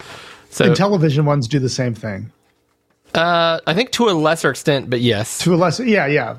So what his dad's solution was back in the day was to put duct tape around the entire edge of these 2. Yeah. But the front and the backs look in great shape. And you open them up, and they've all still got the manuals, which I don't think I have manuals for any of the other games I have. Wow. But these, I've got the infamous KC Munchkin now. That's a must-have on the Odyssey 2. Which I don't have yet. And this is the notorious, like one of the first Pac-Man clones that got sued for being too much like Pac-Man. And then, of course, so many other ones came after this, they couldn't keep up. And they had a huge lawsuit, and they're the ones who kind of define the parameters of clones. Like, can you do it or can you not? And that was a big court case. And of course, the cartridges for Odyssey 2 games have a big old handle on them. Yes. So I got that one. And then a lot of these games had multiple games in them. So this one is Mathemagic and Echo. Okay. So we got that game, and of course, that's got the manual as well. And then the last one I got here was 3 games in one, which you've got Speedway, Spin Out, and Crypto Logic. So there's really not a ton of Odyssey 2 games. Yeah. But I've actually got 3 games that I didn't already have. So I think I've got about 12 games now altogether. So I'm very appreciative, and I think that was super cool that he remembered this. That's awesome. And it's been trying to get into me for 3 years. So Odyssey 2 Odyssey 2 still one I don't have. Yep. And overseas, it was called, I think, it was the Pioneer, not Pioneer or Panasonic. Oh, what was it called overseas? Yeah, it had a completely different name overseas, right? It was like it wasn't called the Odyssey. It was, man, I don't know what it is, but no, that's still one in there. And It was the Philips Magnavox Odyssey 2. Oh, okay. So it was just made by released over here by a different company. Yeah, or Video Pack. There we go. It was called in Europe Video as the Pack. Philips That's Video right. Pack G7000. Man, that sounds futuristic. In Peru, it was the Philips Odyssey. Also known as the Philips Odyssey 2. Anyways, This is part of the Gen 2 line of video game releases. Just so you know this, in a few minutes, I will be talking about the Backbit cartridge. Mm-hmm. They have an Odyssey 2 adapter for that. Mm-hmm. You can get a multi-cart for that. That would be pretty sweet. Perfect. Speaking of nuggets. Yes. of information. Yeah, so in our notes, I put McNugs in here. And so this isn't a big secret because I told these guys. And in fact, I think Cody was very close to doing this first. I'm glad we didn't talk about it. I'm glad I didn't. So I got us all three, which I will be shipping to Tim as soon as I can. I'm going to hand it to you because I got a couple things I need to get to you, Cody. Yeah, let's get a package going here. But I got the thing we talked about on the show a couple of months ago, the Chicken McNugget. Yes. McNug. So this was released in China. It looks like a giant chicken McNugget, but what it is a handheld Tetris game. Naturally. And, it actually plays a pretty mean game of Tetris. But a unique game, right? Because it's kind of got Tetris with an extra rule. Like, I'm trying to remember what it was, but I don't know. I mean, the only thing about it is that it is, see, it still has the original Tetris music. Do you hear that? Yeah, Korobinki. But it plays Tetris, but the only thing is that you can move left and right and down and force a thing down. But there isn't like a rotate left and rotate right. There's this one big button rotates the block and goes through all of it. Yep. Okay. That's great for me because I never did that. I never used like rotating it left and right. I always just used one button. Yeah, I pretty much did too. If you want to go one direction, you hit it 3 times instead of 1. But anyway, so the McNugget thing works. It comes with stickers. Look at this. Stickers you can stick on your McNuggies. I will say this is a really cool thing. I will be sitting here working on something for a client, and I'm waiting for a process to finish, and I will just pull this out, turn it on. Heck, I'm going to play a quick game of Tetris McNugs. Yep, and it comes in this really cool McNugget box. Yeah, that looks like a box of chicken nuggets. Yeah. I mean, it's the cool. Yeah, like I said, I think all three of us have been wanting this since it came out. And when these first came out, people were paying like $50 to get them shipped, and they were getting stupid. And these were just McDonald's things that people could go buy for, I think, $3 American, roughly, in China. But you know, here's yours and Tim's. I never even opened them. They're still in the original plastic. Awesome. So they're going to be brand new. You're going to open that Chicken McNug box and awesome. Thank you. On. So I'm going to ship that to you and Tim. I mean, I'm going to give it to you. I'm going to ship it to Tim, and hopefully you guys will enjoy it. Well, don't ship anything to Tim until we get together. Absolutely. I would never do that. Yep, we'll make a box. But I'm very interested in this next one, Cody, because you know me.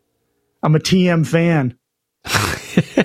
Yes. So I'm not a fan of how, a lot of these online video streaming services have gotten so divided, and every network's got its own service and its own hit shows or whatever. But when we wanted to watch the Super Mario Brothers movie as a family, I realized you could rent it for $6, or I could just get Peacock for $6 for 1 month. Yes. And so I went ahead and got Peacock. We watched Super Mario, and I'm like, cool, now we have Peacock for a month as well, so I don't feel like I lost anything. And guess what happened right when I bought that? The new Twisted Metal show was released on Peacock. Yeah. So I've started to watch Twisted Metal on Peacock, and it is an episodic show. It's not a movie. It's an episodic show. I think there's like 10 episodes. I've gone through about 4 episodes so far. and I just kind of want to give you my thoughts on it, having played the game for a while. Yeah. So the first thing we have to know here when we're talking about this show is Twisted Metal is a game about vehicular combat with outlandish characters violently attacking each other, shooting each other, blowing each other up with rockets.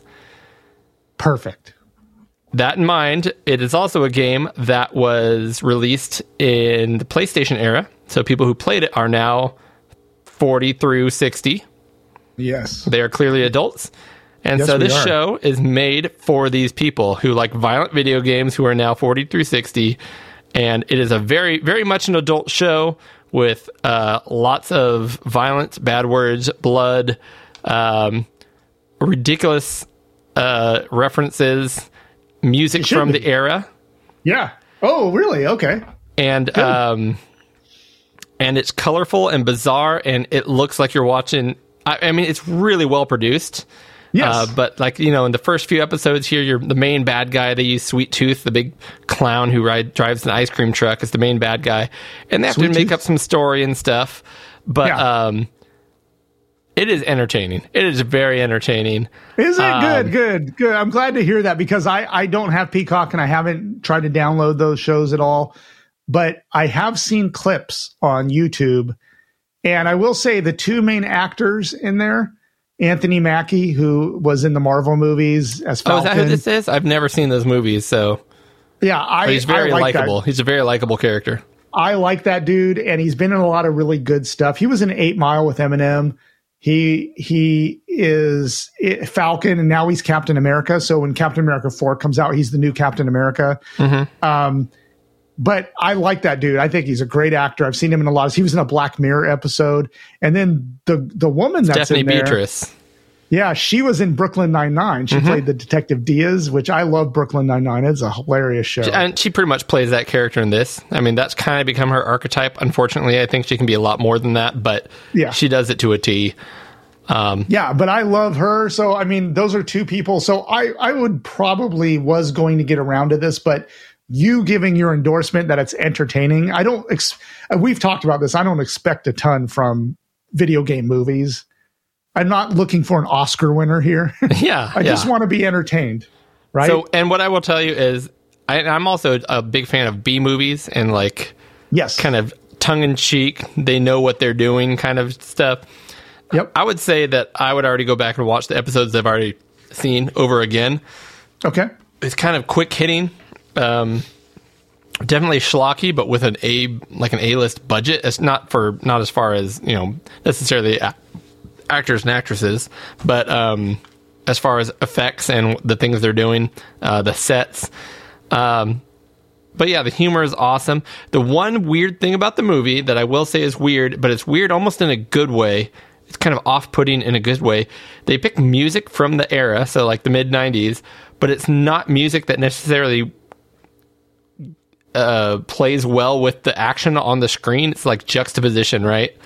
Okay. Like, I don't know if you were just seeing that we were watching a scene, which is kind of one of the big scenes they like to show off, but Sweet Tooth basically beating up a guy in a casino, and they have the thong song playing.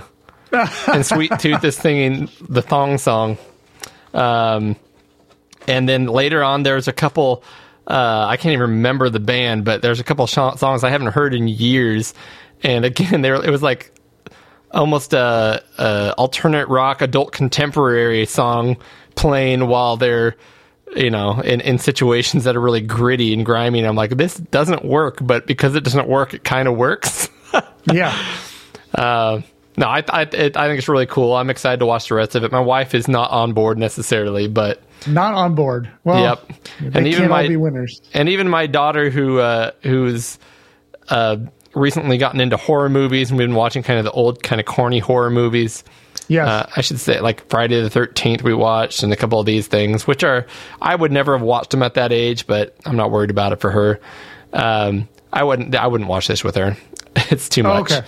Yeah. But anyways, I'm excited to watch it. It's cool. Some things are very much starting to push the boundaries of what, like, of acceptable stuff. You know what I mean? Like, I've been watching Gen V, which is an offshoot of The Boys. I don't know if you know any of this, what I'm talking about. I know The Boys. I haven't seen it yet, but I've heard that I would like it. The Boys is awesome. I love it. It's a great show. But Gen V is like they're like a college university where like the youths are in there like learning how to be superheroes. Dude, don't let any of your kids see that until they're like 28. Until they're 28. 28 is the appropriate age. That's the appropriate age. Rated MA 28. All right. There's some crazy stuff in there. But anyway, that's my 2 cents. But dude, that pleases me. I'm gonna watch it. Yeah, I'm gonna watch it. I like it. It's fun. All right, so I've got a tale to tell. All right, I like it. I like tales. You know, I'm always getting on this show, Cody, and I'm bragging about how I'm finding all these deals. Eric, you're always bragging. What are you talking about? I'm just like the hubris is crazy on this guy. I'm out there like obviously you're being tongue in cheek. That is not the case.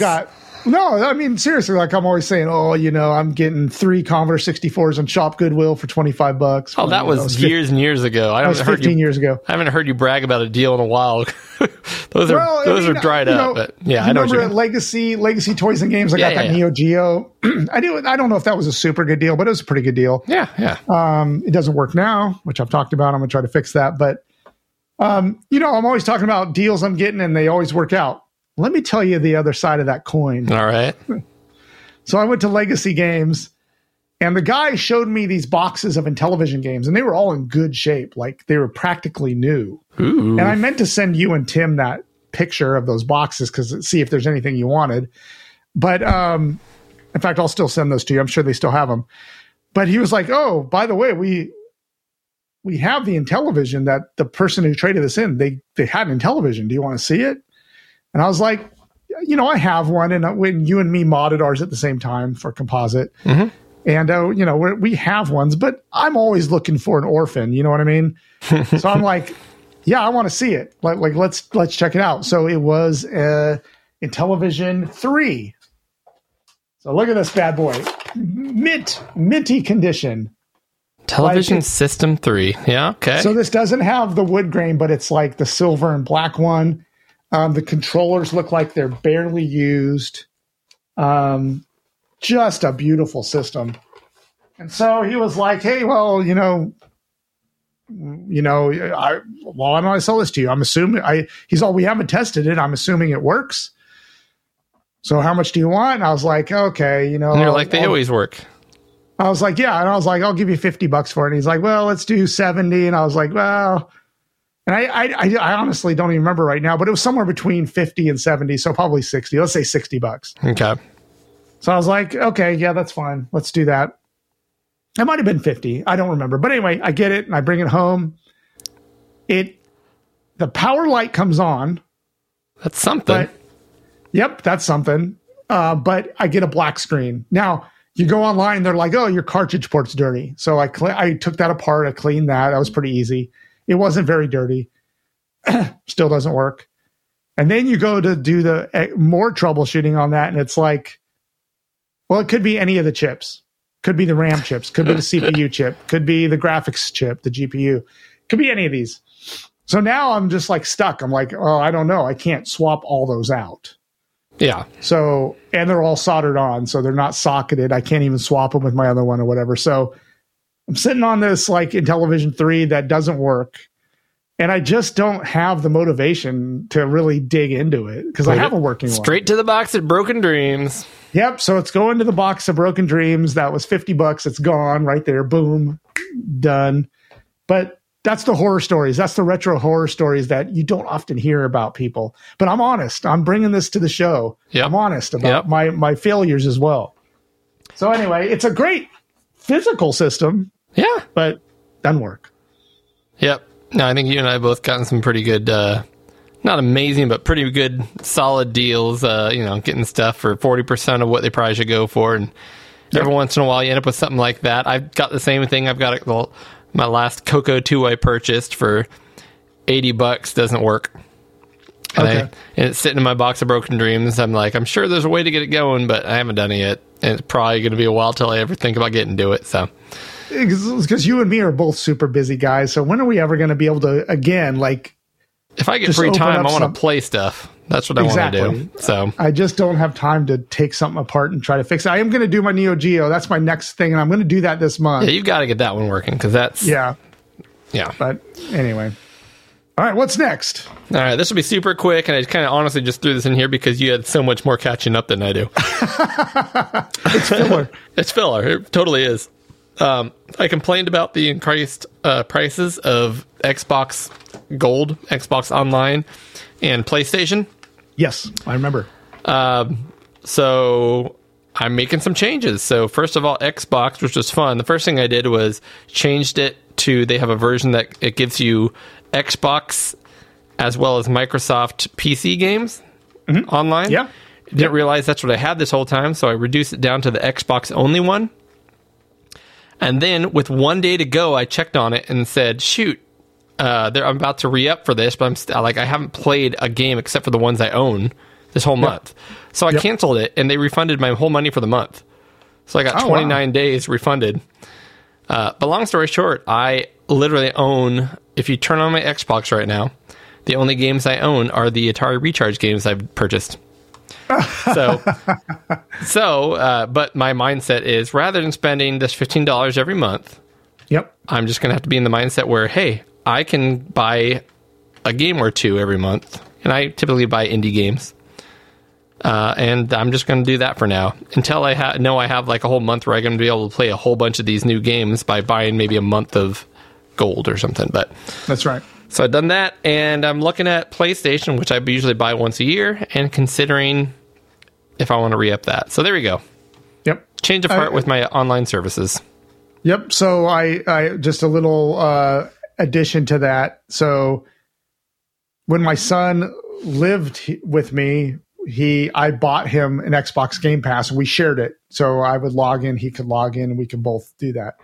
And then when he went off to college, I was like, oh, you can just have it. I don't really need it. So I didn't have it anymore, but I'm paying for this Game Pass. And I logged in there because I keep getting dinged every month. I think it's $14.99 or something. I get dinged every month for the Xbox Game Pass. I wasn't using it because we would share it. You could put it on multiple systems. It doesn't matter.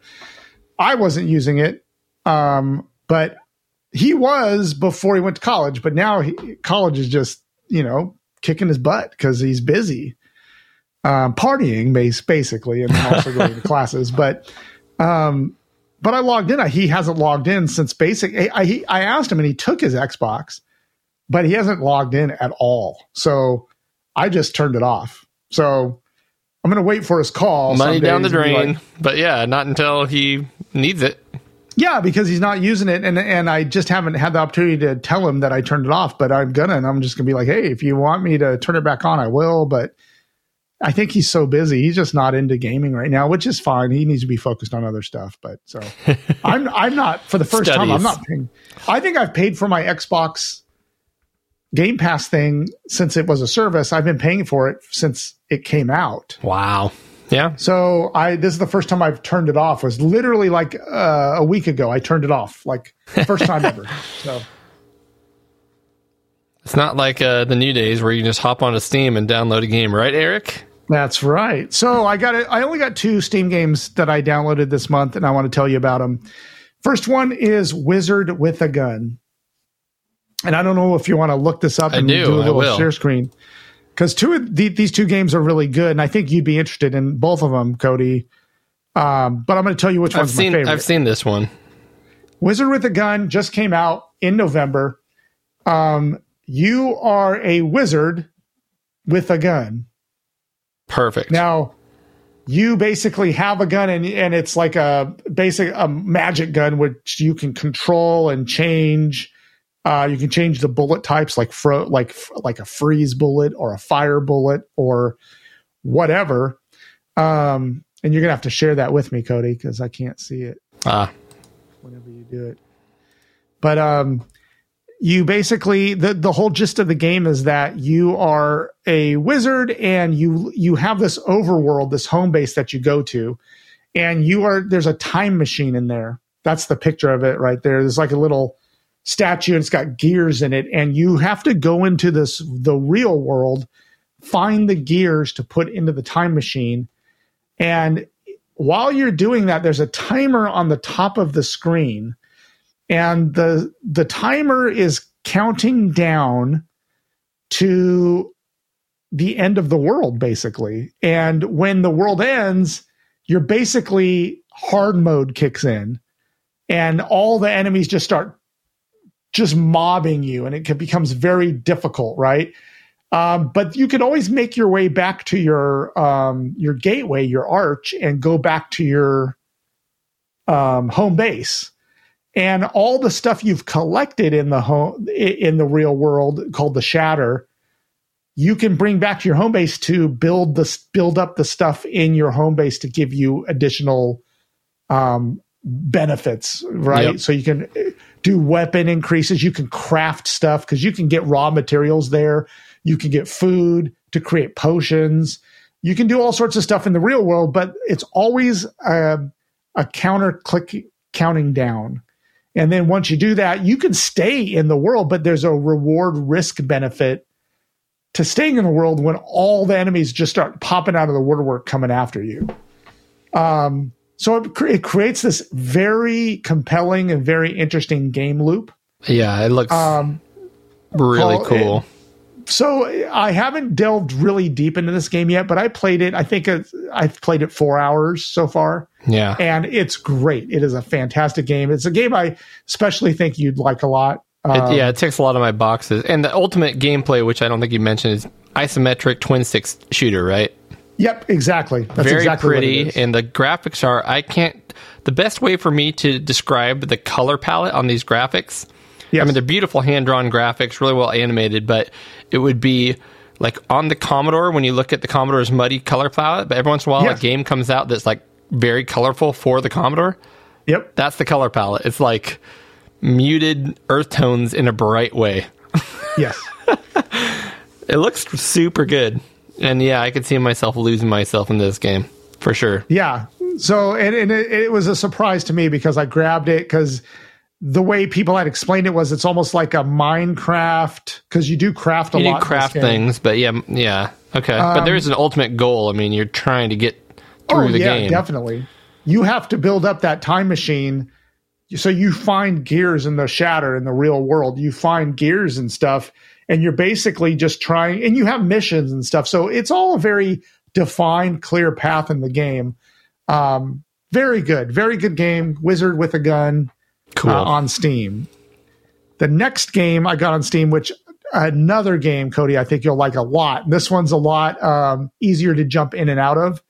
It's called Cobalt Core.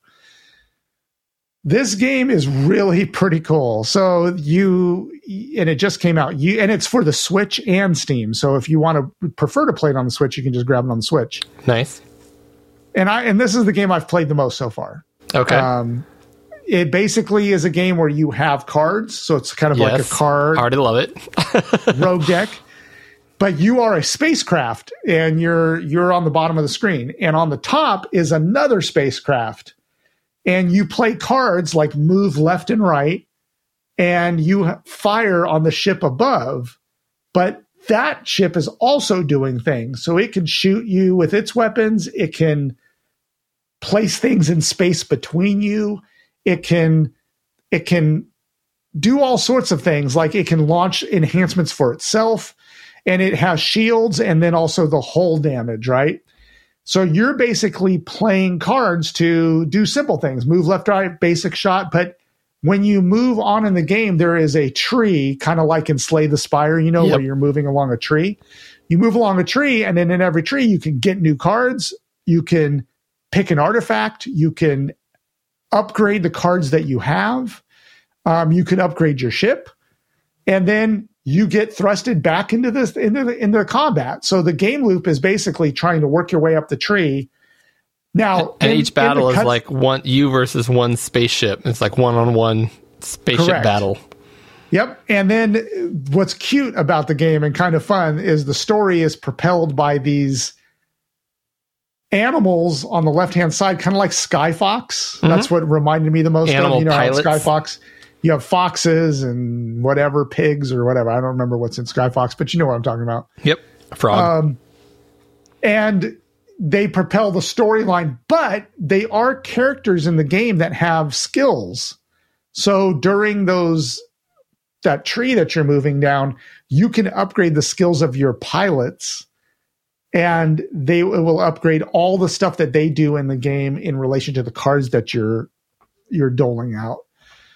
So Awesome. far, I've played this on my Switch. I've done it on I had to go to a client and then stop off for lunch. I'm sitting there playing it. I played for an hour and a half at lunch the other day. Just playing this game.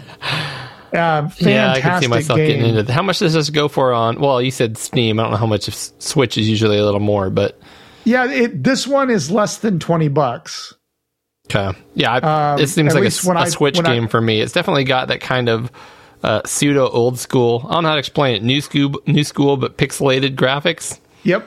And it's very much something I would take with me and carry or lay in bed before I go to sleep and play some battles, kind of a thing.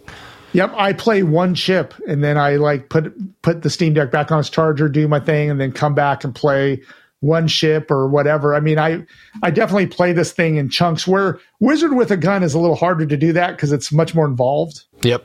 You could sit down for half an hour and do your turns, but this one you can literally do turns in 5-minute increments. So Cobalt Core, great game, and very, very retro inspired. It's very pixelated graphics. Very cool. Good options. So there was an MSX, again, the 8-bit microcomputer from Japan that was big in the 80s and early 90s. You and I, Eric, both have one and love our MSX. And there was an MSX Dev Competition 2023. So there were, I think, 29 entries, something like that this year. That is a ton. It's a ton. And, I still struggle to get a lot of games running on the MSX, to be honest with you. I understand, yeah. But I've got about 2/3 of them running for this competition. And, as always, there's a lot of people working on the programming skills. A lot of these games are stinkers, or else there's a couple that were really big in scope, but just kind of too time-consuming for me to really delve into. Yeah. But I just wanted to kind of focus on a few that I tried that I thought were really good. Okay.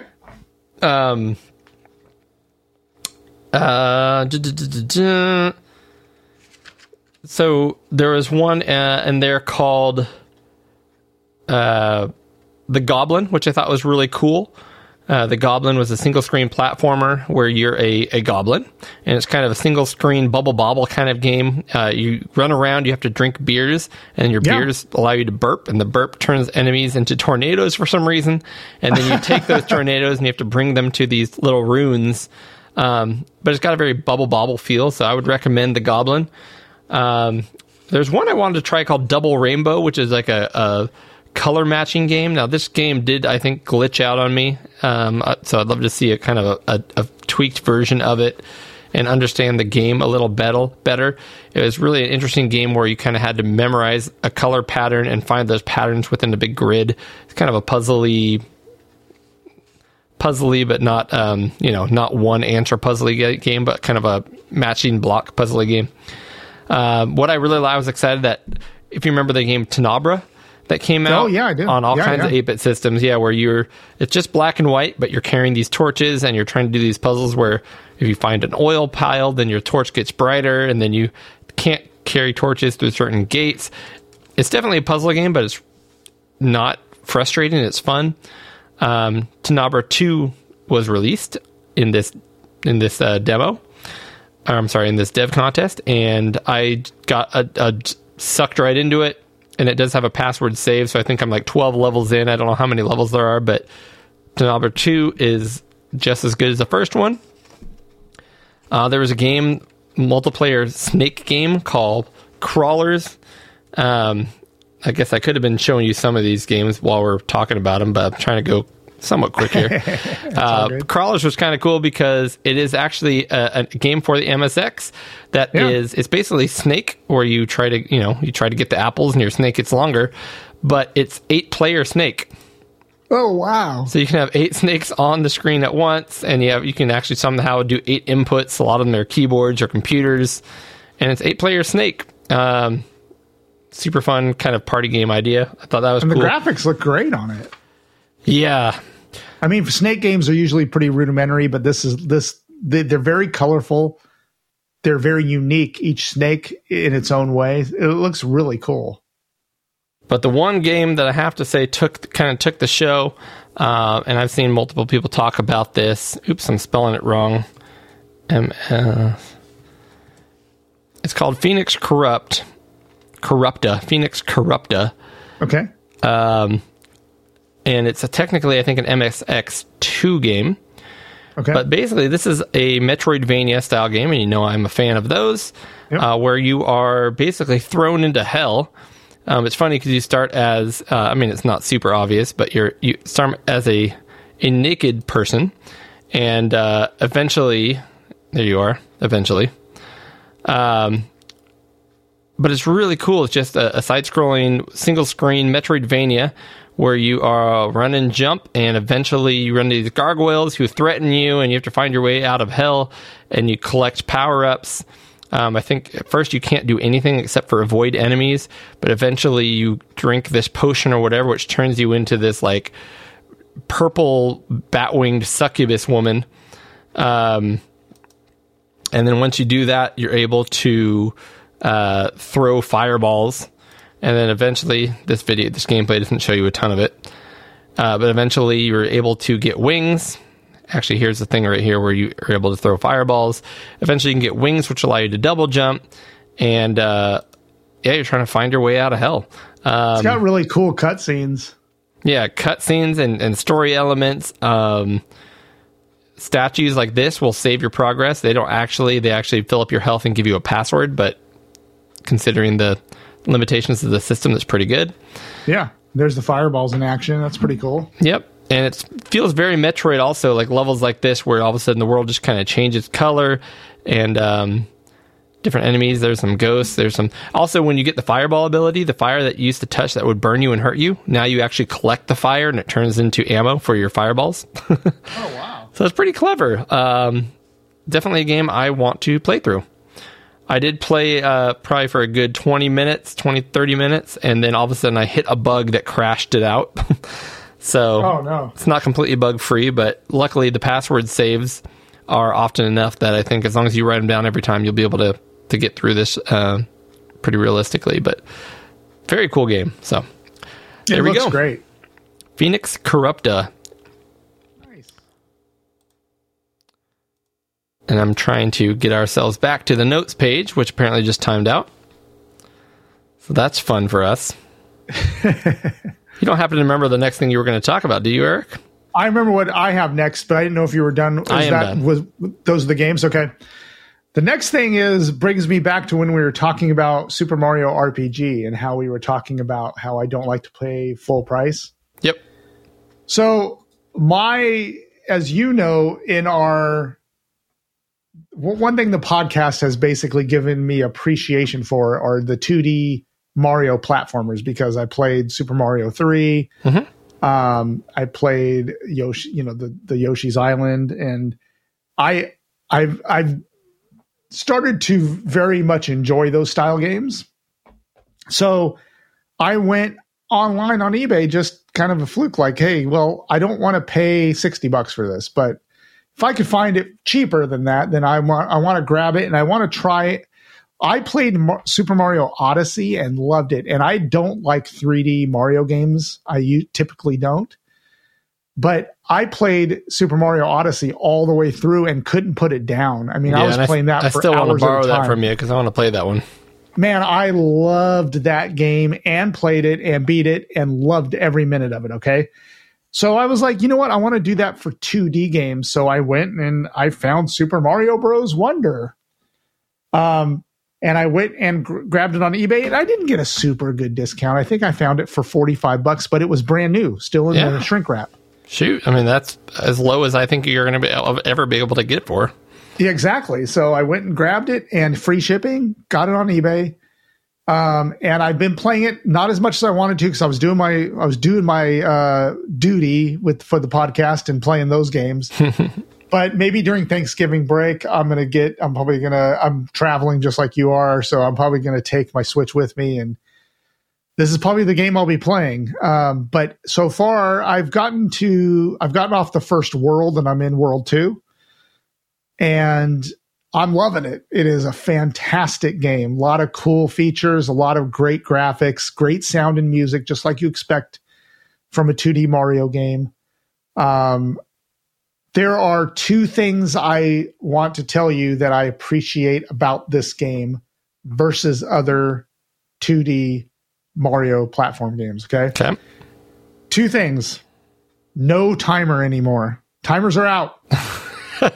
Timers are out. Exploration Sacrilegious. is in.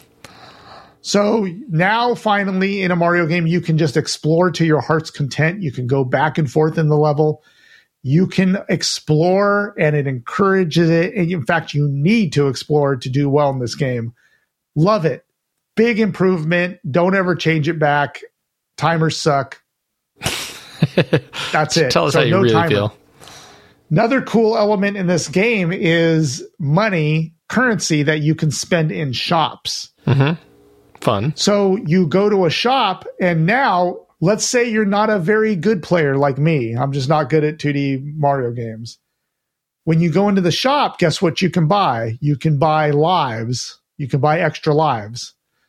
So you can buy more lives so you can, if it takes you 5 lives to get through a level, so be it. You can just go buy lives. But let's say you're a good player. This is where the genius of the game is. I didn't read this anywhere. I just kind of figured it out. Yeah. Let's say you're a great Mario player. When you're in the shop, don't get lives. You don't need them. You just go buy like add-ons and power-ups and other really cool stuff that will enhance your game in other ways. So what they did was they basically made it so that whether you're a novice player or you're an advanced player, what you buy in the shops changes based on the level of your gameplay. Gotcha. So I think it's cool. It's a great mechanic. I think it's well thought out. I am digging it so far. So I think it's going to be a winner, and I'm going to keep playing it and see how far I get. Do you like Maybe Mario? This might be the next game I beat. As an elephant? Yeah, Mario's an elephant. No, it looks solid. I actually think it looks a lot more like the original Mario platform, is the way that it plays and everything. It actually feels more like the original platformers, but with more modern sensibilities rather than the 2D games I've been playing lately on the Switch. Like Mario, I can't remember the name of the one I've been playing with the girls that's 2D, but it's kind of more hand-holdy and less platformy and collect-em-uppy, if you will. But I know it looks super cool. It's like aggressively pastel animal changing Mario. Nice. Yep. So that's that. Oh, so I'm up next, and this is a big one that I want to talk about. So the Backbit cartridge, backbit.io, okay? Yes. This thing is really, really cool. I'm gonna bury the lead on this. Bury the lead. Bury the lead. The Backbit cartridge from their name is Evie Solomon. Hopefully I'm saying that right. Solomon. Her name, yeah. And if you go to Backbit, you basically buy this cartridge, and it has a button on top, has the SD card slot on the top, but it is a multi-game cartridge that you can put in a system. You get a menu, and you pick a game, and it loads the game. Okay. Yeah, okay. You kind of talked about what it was supposed to do last time we talked, because you had ordered it, and it seems too good to be true. You just plug it in, putting games on, and it works. And it works. No go and download firmware, no go and download special files you put on the cart. It just works, right? So what I did was when I bought this, you buy it and you get one adapter with it. And I got the Vectrex, because the Vectrex is the one I don't have a multi-cart for. Yeah. So I went and got Vectrex, boom, put it in. Bob's your uncle. I'm playing games. Okay. This month, what I did is I was so impressed by that, I went and got 2 more adapters for systems that I didn't have a multi-cart for. Okay. So I got one for the Intellivision, and I got one for the Atari 7800. Which we've been needing one for the 7800. Correct. The 7800 one, I really wanted one for because I don't have it, and there aren't any really good multi carts for the Atari 7800. At least none that I've found that were in stock. So I went and got that. Now, the cool thing about the Atari 7800 is that it come like a lot of the games, not a lot, there were a few games that came with a Pokey chip built in, because if you don't do sound that, chip. Yep, all the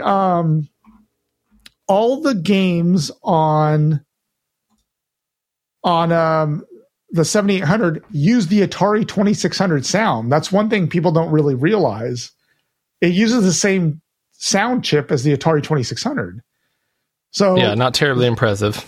Not terribly impressive, but what they could do on the 7800 is they could put a Pokey chip on the cartridge, and suddenly you have amazing sound. And there were a few games like Ball Blazer, Commando, that actually have a Pokey chip built into the cartridge. Now, one problem is that the Pokey chip is getting more rare, so people will buy those cartridges just to harvest the Pokey chips out of to fix their Atari computers. But the back bit has a Pokey chip.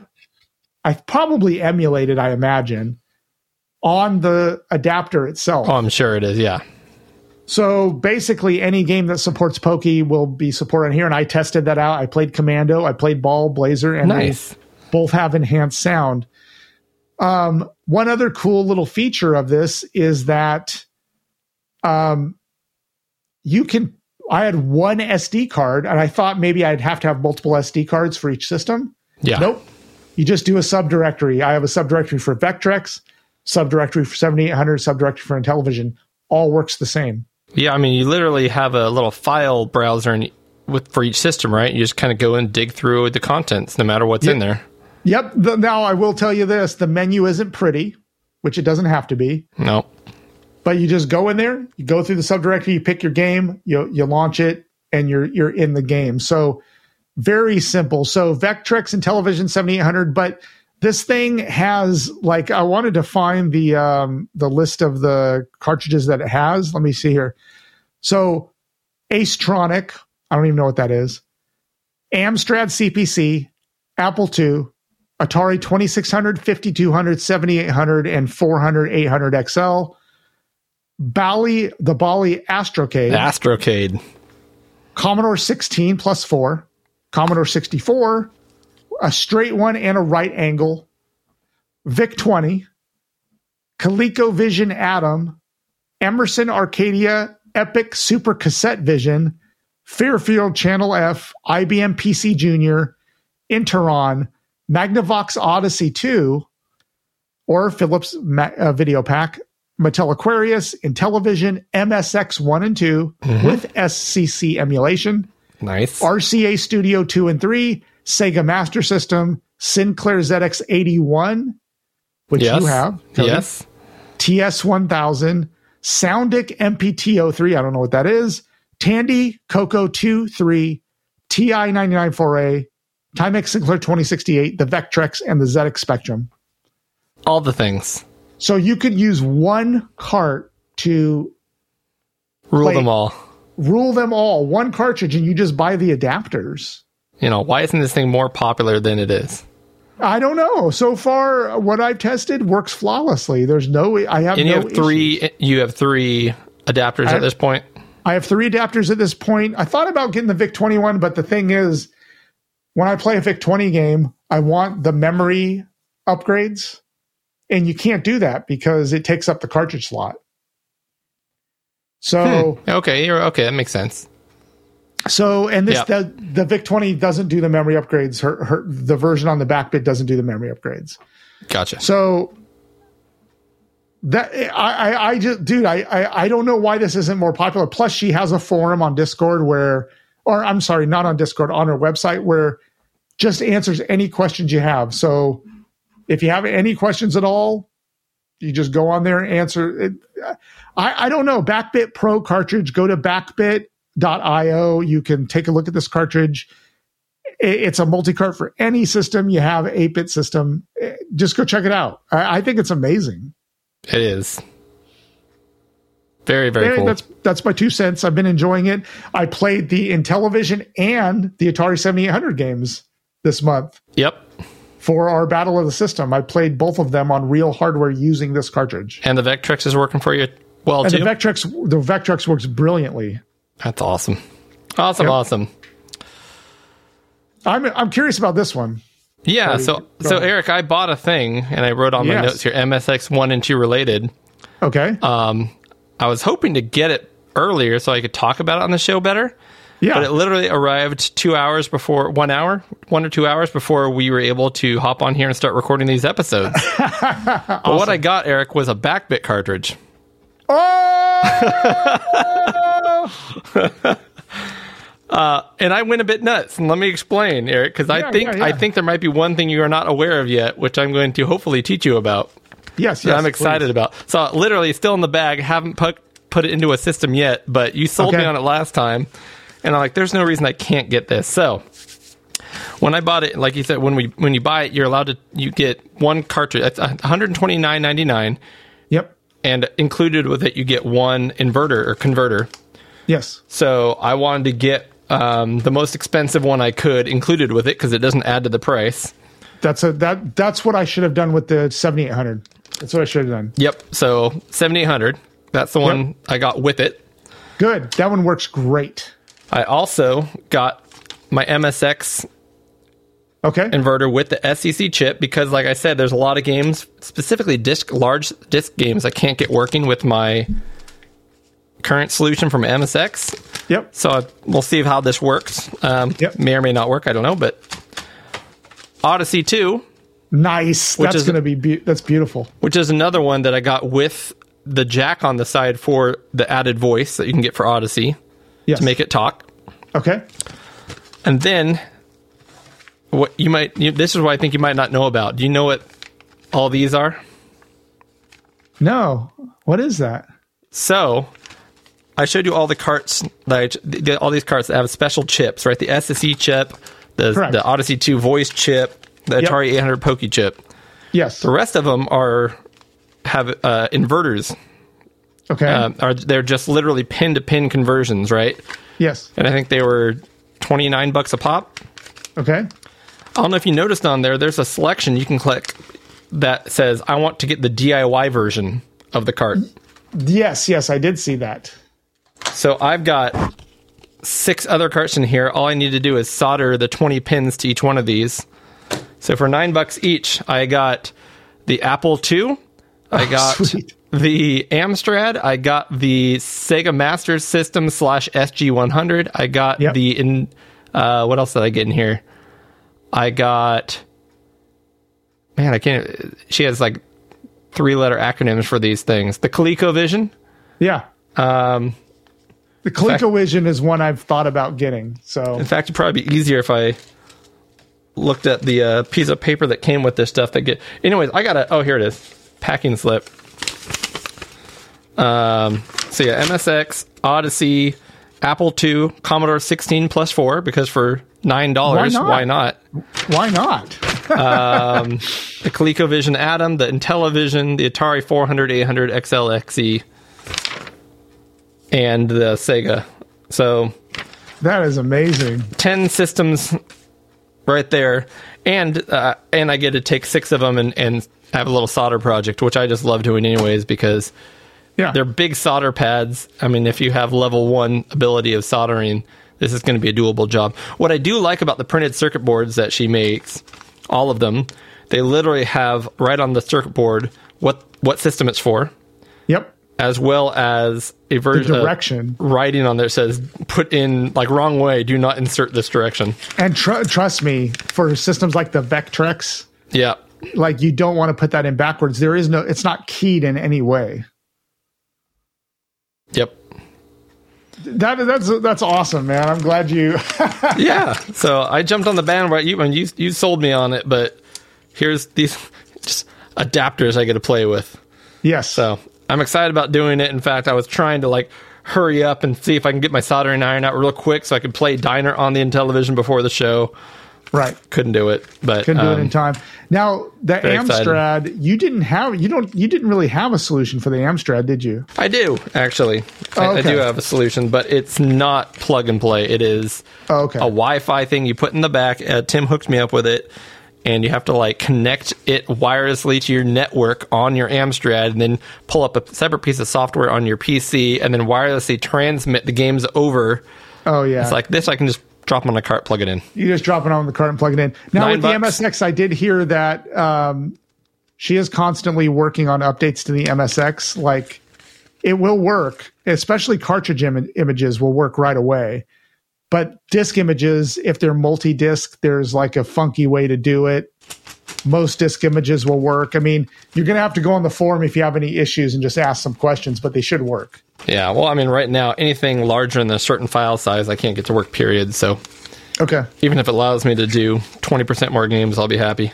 Yeah. That's So, awesome. yeah, That no, is I'm really stoked. cool. I got a little solder project ahead of me. I really look forward to breathing in solder fumes. Not to And, mention as many systems as you have as we have, having Yeah. one cartridge with one SD card is going to be amazing. to rule them all. Yeah, Yep. that's going to be cool. Now, one thing I don't understand yet, Eric, and maybe you Yes. can help me out. Most of my cartridges, let's see, the Odyssey 2 has it, the 7800 has it, Yeah. has these little pin grabbers. Yep. So does that those do? all you don't need those, first of all. You don't Okay. need them. But what they do is if you plan on keeping the cartridge in there like semi-permanently, you can attach those little clippers, and again, they're removable. They're not permanent. Yeah. They just hook to the reset line. So when you hit the button on top of the cartridge, see that little red button? Yep. If you hit that little button, it'll reset some consoles don't have a cartridge pin that resets it. They have to go to a special other thing that you clip those to. So, Okay. So like it just on the turns Vectrex, it turns there's that one button for the into a reset for the whole system rather than just the cartridge.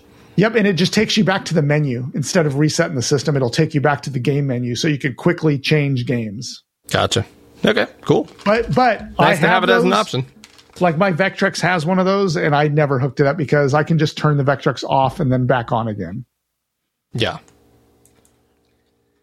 That's Cool. awesome. So we're backbit bros. We are, and I'll tell you how the DIY thing works out. But I mean, if I was going to go on there and pay again $29 for one cartridge plus shipping, I might as well throw in some $9 DIY and have Yes. another option for all these systems. In fact, there's one you just read off that I didn't get, and I'm kicking myself. I can't remember which one it was you just read off, but I'm like, man, I should have got that one. Why did I get that one too? Yeah. The channel F probably, because even though mine kind of works, it doesn't fully work. It Yeah. shows an image on the screen with kind of gameplay, but I don't know. Maybe I'll get it working one day. Super cool. Yeah. So I do have a Pico 8 update. I've been going through a little Pico 8 phase. Yes. But one game I've been playing a lot, and I got my daughter hooked on this game. Cosmic Collapse by Johann. What's his last name? Pet. I don't have it in front of me, so I can't think of his.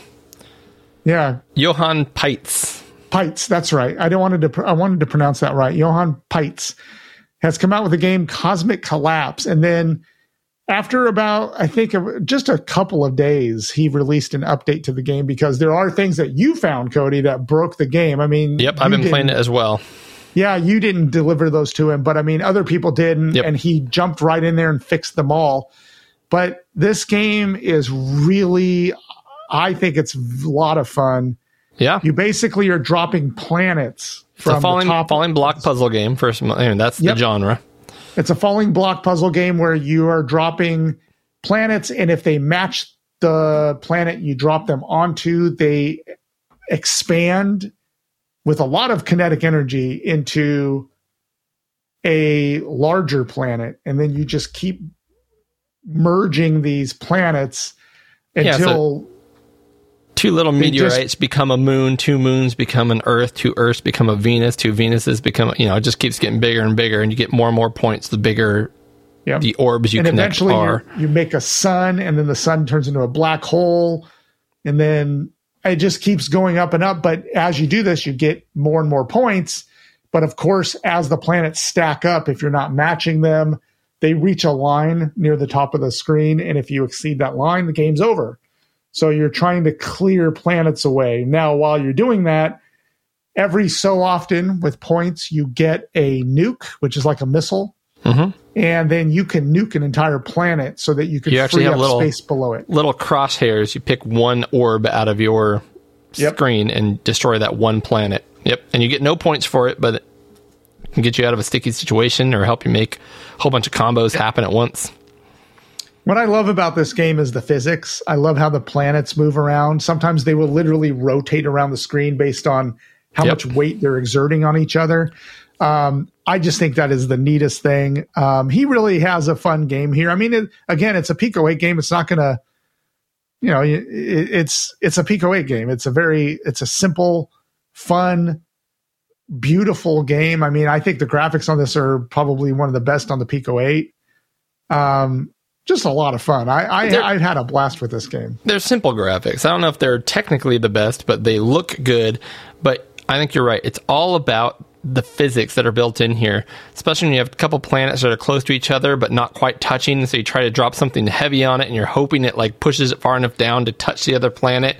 Because if it does, they'll become one planet and pop, and then everything else will fall on each other, and it creates this cascading effect. And yeah, no, this game is a whole heck of a lot of fun. I put hours into it already, and it's simple. Did you grab the new update? Did you grab the new update? I did, because of, like, again, what you said. I remember seeing your daughter's high score, and then I started playing it, and, like, I got to a point where I couldn't lose. There was nukes. I had so many extra nukes that I couldn't use that they actually went off the screen, and then my score got so big it went off the screen. I'm like, this can't be... I mean, this is broken. Yes. And that's when he said, yep, it was, and he already fixed it, dummy. And I'm like, oh, okay. So you've played the new one, so at least some of it's fixed. I played the new one, and it's definitely just the limit of how many nukes you get helps a ton, because there's actually an end of the game. Correct. Yep. So, my daughter loves this game. I love it, and we've been playing it a ton. And Johan's done it again. I've never seen a game like this on Pico. So to me, that's unique. I mean, it's something very unique. There is a game like this called Combo Pool, where you're like shooting pool almost, and then when you hit another ball, they merge and turn into a bigger one. But the physics is completely different. Yeah, we'll talk more about that later on the show, Eric. But what I will tell you that we haven't pointed out is we were kind of almost making fun of this last month. Yeah. And not this game, but this concept of paying for a Pico 8 game. Correct. You have to buy this game with money. Yes, you do. So we both bought it, or I take it back. Johan reached out, and it happened to be on sale, and that's where you, I think, bought it and turned me onto this game. So correct. It was, so I don't know if it's still on sale or not, but I was going to say we both bought it at full price. Yep. But it's go get this game. I mean, if you like falling block puzzle games like Tetris, like they're not always falling. In this case, they are, but like Bust a Move, like I don't know, any of those games, this is definitely worth your time. Now, I do wish it had some other modes besides just like high score mode. I wish there were some missions, and I think those things could be added, especially if you're going to pay for it, to be completely upfront. So I think that would be cool. It'd also be really fun to see a version of this game. This should be a bigger ask, but which is two players playing against each other. That would be cool. Throws stuff in the other screen, and it goes back and forth. Yep. So, and by the way, you don't have to play this on Pico 8. You can download this. There is a Windows and Mac and Linux version of this game. Now that you say that, I remember that. Cool. Yep. Very cool. So the other two games, these will be quicker because I haven't played these yet, but they do look really cool. One is called Pico Haven 2, which is supposed to be based on Gloomhaven, the board game. Okay. He did a game called Pico Haven, and then now he's come out with a second game called Pico Haven 2. I haven't even played Gloomhaven, the board game. I think you have it, don't you, Cody? I have a version of it, but I haven't played the full game.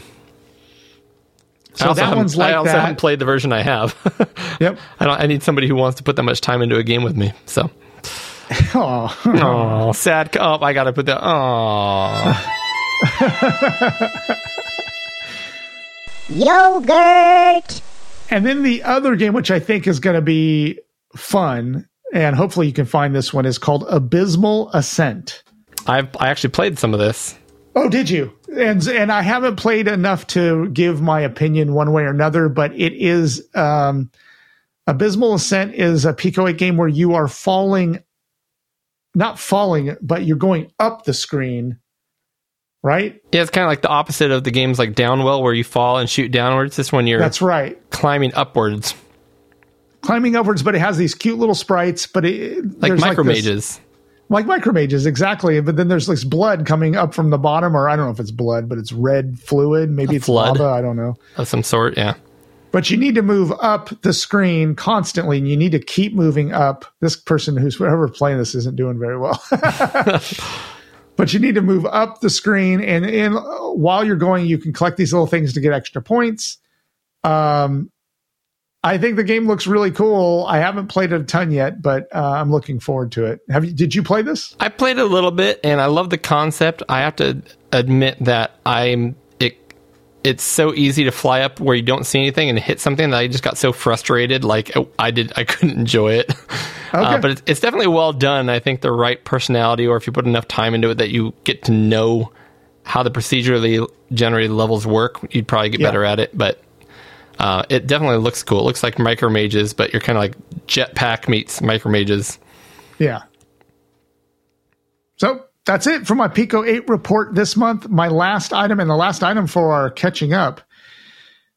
Cody, what was that company where you bought your Commodore 64 power supply? Because I looked them up and they didn't seem to be in business anymore. Was that Commodore Forever? Was that Commodore Forever?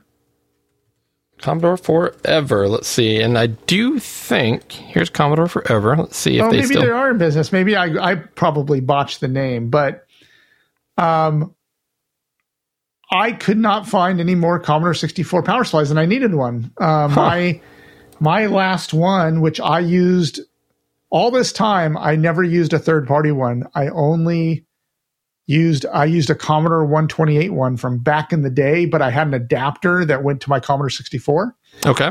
But I see right there's your Atom one. Yep. So this is the one I have. See how it says out of stock? So Yep. I think that's what I did is I went here because I wanted to just get what you had. Like it works for you. I wanted to get it. Boom, out of stock. Yep. So I went looking for one, and I did find a company called Retro Power. And I got a new Commodore 64 power supply. It's called Retro Power PSU. It's got this pretty cool little like box that it comes in with this LCD on the front. Little screen on it, yeah. But the Commodore cable becomes detached. You can detach that part. Okay. It looks like a very rugged one. I tested it. Mainly, the Commodore 64, I've been using my Ultimate 64 a lot, so I didn't really need it. But I have a VIC-20 that I want to use the penultimate cartridge from Future Was 8-Bit. The penultimate 2? The penultimate 2 Plus. Yes. And my VIC-20, the one that I got at Legacy Games, that was a positive story where I got something and it got it dirt cheap and it was an easy fix. It didn't work, but I fixed the VIC-20, but it takes the 5-pin power supply. Yes. Boom, Okay. grabbed it, and now my VIC-20 and C64 work just fine. But yeah, that's it. The Retro Power PSU. It's Keylog, and I got it on eBay. So okay, I was going to say eBay, that website didn't work. This one did. Okay. Yep, there we go. Yep, that's the one I got. And is it working pretty well? Clean screen and everything? Clean screen, no ripples. It seems to work great. I tried it on the VIC-20. I haven't tried it on C64, but the VIC-20 is actually the much more sensitive computer. Okay. I don't know if the circuitry or whatever is more sensitive in the VIC-20, but even with my old power supply, I'd get ripples on the screen, But this one, clean, very clean screen, works great. So very cool. And they make power supplies for just about everything on here. It looks like. Yep. A lot of C64, C64s. 128, Plus 4, Amiga, Atari, Spectrum, Sinclair, TI-99, Coleco. Oh, wow. Ooh, I didn't know Coleco. they had that many. ColecoVision, Eric. Oh, that's that's pretty handy. Yep, even with that little attachment right there. You should have thrown that into your order. I don't know how much it is, but That's a very unique power supply. You're not going to be able to get in a whole lot of places. So, Nope. very cool. Yeah. So anyway, that is my catching up for the month. And that is our catching up for the month. Eric. Yes, indeed. Yes, indeed.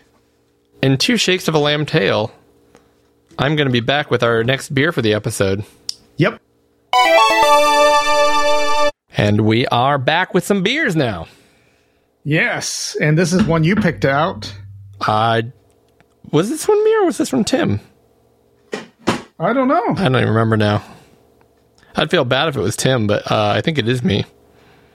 In fact, I'm pretty sure it's me because it says independent certified brewers. That's very American. So yeah, it was me, guys. This one is brewed by Mother Earth Brew Company in Vista, California and Nampa, Idaho. I guess it's a dual effort here, but it is called Milk Truck Latte Stout. Oof. So it's about 11 p.m. right now. We're about to drink some coffee. That's right. Perfect. That's smart. I'm going to go ahead and crack this bad boy. Now, this is a normal 12-ounce can. That's right. Which is rare on our show. We usually go for the tall boys. Yep. 5.8% by alcohol, so still a solid... Ooh, it smells good. And that smells like coffee. Does it? It smells like coffee. Oh, geez. That is coffee. We should have had this first. We really Cody! should. Wait. No, that was me. I blew it. I think we both agreed together. Oh, Yep. It smells good, though. I do love coffee. We should have had this, like 5 hours ago? Well, maybe we need it because I'm getting kind of tired. So let's go ahead and take a sip of this bad boy. Cheers, my friend. Cheers. It smells great. I will say that. Milk Truck Latte Stout. And it says vanilla, coffee, lactose, and oats. I like all those things. All right. I already had a sip, so I'm going to let you take a sip. Did you take a sip? I haven't yet. Okay. Nope, not Take a yet. sip. Here we go. This is the most coffee-like beer with coffee in it I've ever tasted. Yeah, I think you're right. This tastes like I'm drinking coffee. Yeah, which isn't bad. Not bad. This is delicious. No, this is great. It's almost like a dessert, too. It has a definite sweetness to it. I think that vanilla's coming out. Yeah, it's like if you went to, not a Starbucks, but like a local roaster that has kind of that almost green coffee. Okay. But then got it with like the liquid sugar and cream. Yeah. But somehow it's a beer. Ugh. Oh my gosh, it's working. I would say it's equal parts. Like if they told me I just literally poured a half a Guinness and a half of that coffee I just mentioned together in a glass cold, I'd believe you. Yeah. That's good. I like it. It's very, very good. This would be, this is definitely like where that lemon wheat ale was a nice solid summer beer. This would be a definite winter beer. Coffee, vanilla, oats, stout. Yeah, I mean, I could see it drinking this all the time. This is just good cold milk coffee. Yep, and it almost has a little slight, almost like a, what was I thinking? Imagine a glass of chocolate milk, but then with coffee poured into it. Yeah, like mocha. Yeah. Now it does have kind of that kind of burnt coffee bean bitterness to it, but it's the right amount. But it goes with it. It's the right amount. It's not overpowering, but it's definitely also very prevalent. A lot of coffee roasts that you drink do have that kind of bitter, kind of a bitter undertone to it. This is excellent. Yep, this is great. Oh, shoot. This could be an issue. All right. 2000 yeah, what you going with here out of 2,000 pounds of dead leaves on my porch? I'm going to go with 1845. Yeah, I think I'm in the same ballpark because I like it ever so slightly better than that lemon one we just had. It also might be the time of year, the time of night, but Yep. I'm going to go 1860. Man, I really like this. Good. It's good because one nice thing is this one, I've seen it on the shelf. It's not a rare or hard one to find. Man, that's good. All right. Well, there we go. Eric, without further ado, it's time for us to delve into 6 good games. 6 good games! As we noted earlier, we are talking about 6 good food games, and these are games with a food theme. Not like in the past where we said good games with frogs in them or dragons in them. These can't just be games with food in them. The food has to be a major theme in the game. Yes. And I think we both tried really hard not to pick just common games. We could have picked Burger Time, obviously. We could have picked Pizza Tycoon. We could have picked... There's a number of games that just, Pac-Man, where you're just eating everything all the time. Yep. We did not pick those things, did we, Eric? No, we did not. I tried to pick games that we hadn't played before that were new to me. And it was challenging. It really was. We've covered a lot of games. We've been doing this show for a long time now. Yeah, this is true. And I have not heard of this game you found, so I'm very excited to hear about it. Yep. So I'm on a Famicom kick. So I started looking at the Famicom library and trying to figure out a game. And I found a game called Pizza Pop with an exclamation point. So Pizza Pop. No Famicom adapter now that you mention it for the back bit. Yeah, you're right. I'm sure she could do it. Why not? All right. Anyway, sorry. Right.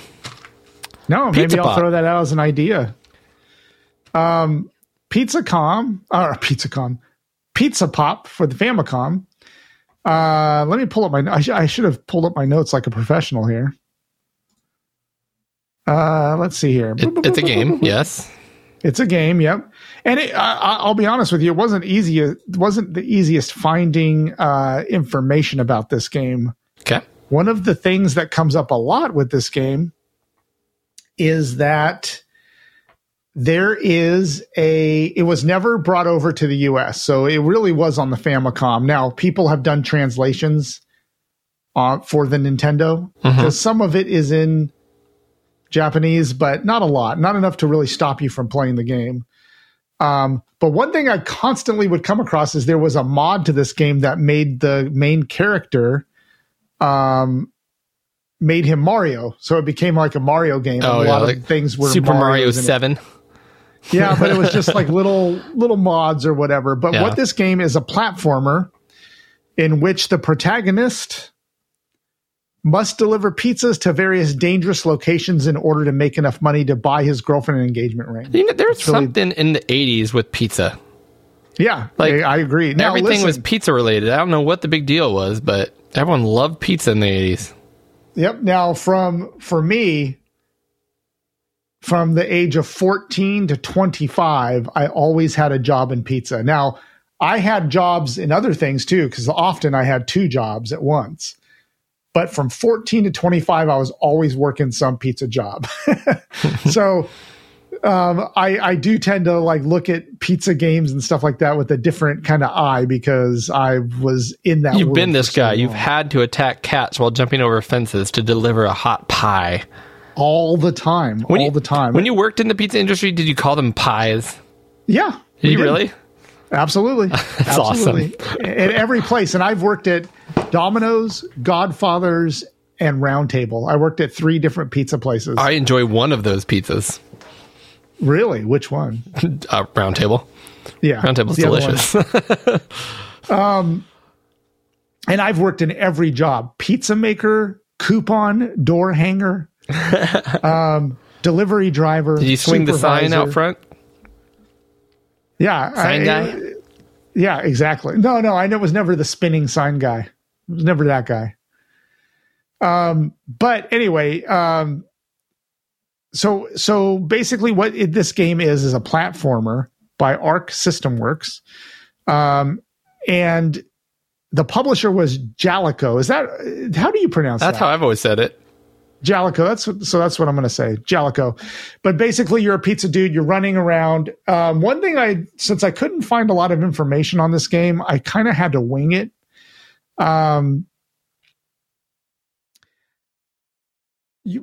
when you're fighting normal enemies in this game, I was sitting there, you can swing your pizza. So the two buttons on the Famicom controller, one jumps, obviously, and the other one, you swing your pizza so that you can hit things. And it was incredibly difficult. Yeah. Until I found out that you can jump on their head first to stun them. Oh, and then you can hit them and they'll knock off the screen. So that's kind of I found that out kind of midway through my progress with this game. You basically, though, a level starts with you talking to your boss. He tells you what kind of pizza to deliver, and you go and you deliver it. And in the levels, you jump on people's head. Things are attacking you, trying to thwart you. Meanwhile, you can come across these balloons that have the letter P on them. And when you swipe those, they'll drop something like either pieces of pizza, or they'll drop like hearts, which are extra lives. And then on the bottom of the screen, there's the score. There's the number of hearts that are your energy. And there's a time limit on each level, which is pretty common for platformers of the time. But you basically go through the level, defeat the enemies. You can stomp on their head to stun them. You pop the balloons and you get to the bosses at the end of the level. And the bosses are typical kind of Nintendo, Japanese kind of bosses. There's a pattern to killing them or destroying them. And you have to learn their pattern and then you execute the pattern to defeat them. But they are challenging. The enemies do get to a particular challenge. You know, they get to a point where you really have to pay attention during the game for the enemies. There's all sorts of different levels. Like this one's the conveyor belt level that you're watching. First ones are just cities where you're going. These cats will attack you from windows and things like that. It's a pretty typical platformer, but on a system like the Famicom or NES, where maybe you ran out of platforms to play because you played the Marios and you played, you know, all the games. This one I never heard of before, but it's a solid platform. This game looks surprisingly good for a game I've never heard of. Yeah. It really does. And it's creative. It's not just like a throwaway, like even like there's platforming levels, but there was like a speed bike level, and then there was like another level where you're jumping on crane hooks. Like, it's creative and graphics are really well done. Was the gameplay solid? I mean, it seems too good to be true. The gameplay is solid. The controls are tight. The gameplay is solid. There's variety in the levels. You never see the same kind of thing twice. I think you found a little diamond in the rough here. This is cool. And the other thing I'll say about it is Jalico. I've never played a Jalico game I've liked. Really? And this looks really good. Like, Jalico publishes some pretty terrible games. Yeah. This looks really good. One thing I'll say is that it is tough. Yeah. The platformers on the Famicom are pretty tough. I mean, they can be. So I'm not gonna strike against it for being a tough game. A lot of Nintendo games are tough from this era, but I enjoyed this game. I had a lot of fun with it. And once I figured out the stun thing, again, I didn't find a lot of instructions for this game. Man, so the other thing I'll say about the game is it seems to. I wonder if it came after. It must have come after, or if it even stole code from, or reused code from the Battletoads game, because it very much looks like Battletoads. Was Battletoads a Jalico game? No, it was Rare. Okay, but it could have. But I mean, these speeder bike levels, the jumps, the shadows. I mean, so much about this. The conveyor belts look like they do in Battletoads. Yeah. These bosses are super cool too. I mean, it's a cool game. Yeah, the bosses are really super cool. And I've been just on this Famicom kick, and this one is a Famicom exclusive. Like I said, there are translated versions for the NES, but the game, I played the original one in Japanese because it doesn't matter. The Japanese parts like this, like you're seeing here, they're not. No, it's an they're action just little game. title screens. Although there's nothing in the game that'll stop you from playing the original version. You can tell it's foreign just by the fact this particular playthrough has subtitles. In level 2, you're delivering a curry pizza. Now, I've never had a curry pizza in America, but that apparently is a thing. There you go, curry pizza. No, it is a thing, and Cody, you used to be a citizen of Elk Grove. There's a curry pizza place on. Actually, I know what you're talking about. It's, Indian food specifically, isn't it? That place off of kind of where your dog brewery used to be. Yes, exactly. Yeah. How about a fruit pizza? This next one, level 3, is a fruit pizza. I haven't seen just an exclusive fruit pizza. Let's see I'm all excited about the pizza types. What's the next one? Let's see what the next level is. Thanks here. a lot, kid. Thanks a lot. And mostly your pizzas go to construction workers too, by the way. Well, they have to eat a lot. They burn a lot of calories. This witch wants a Supreme pizza. I've heard of a Supreme. That's a thing. Yep. Cool. All right. Good find. It's a solid game, right? I mean, you should give this a shot. I think you'd like it a lot. But anyway, so that is my first game, Pizza Pop. Well, I'm glad I have this game next because in a very similar vein, I also found a Japanese-only Super Nintendo game, this case. Oh, nice. Based around food. And it's a game, much like yours, that when you see the gameplay, you'll be like, man, how have we not heard of this? And it was only released in Japan. And then the difference is, when you actually play it, it's an okay game. But it's one of these games that when I saw it, I'm like, man, that looks great. And even watching the gameplay, it looks great. And then you actually play it, and you're like, okay, the controls make it not quite so great. This game is called Out to Lunch. Yeah. I should probably get some stats on this one. Let's see if it says anything here. Man, look at the parallax scrolling on this game. Yeah, well, it's a Super Nintendo, so it had more of that. But just the technical prowess in this game. I mean, the parallax scrolling looks amazing. So in this game, I'll get some more stats on it later here. But in this game, you are a chef, a little cute, looks like a young man chef with a big old chef hat. And for some reason, at the beginning of every level, you open your fridge and your food has come to life and runs out of the fridge, and you need to use your dog catcher's net to go catch the food, which is bouncing around on the loose. Your food has eyeballs too, by the way. So most levels have mushrooms and a wheel of cheese and a large potato, and these things are just running around on these platform levels that are they're not single screen, although the game kind of plays like a single screen platformer. Yeah, but they might be 3 screens tall or 3 screens wide or a mixture of two. And you're just running around. It's a straight up platformer. Run around these platforms with your net trying to catch the veggies. And they're really hard to catch while they're running because they actually have some AI. They're actually, when you get near them, they run away from you. Otherwise, they just kind of run back and forth.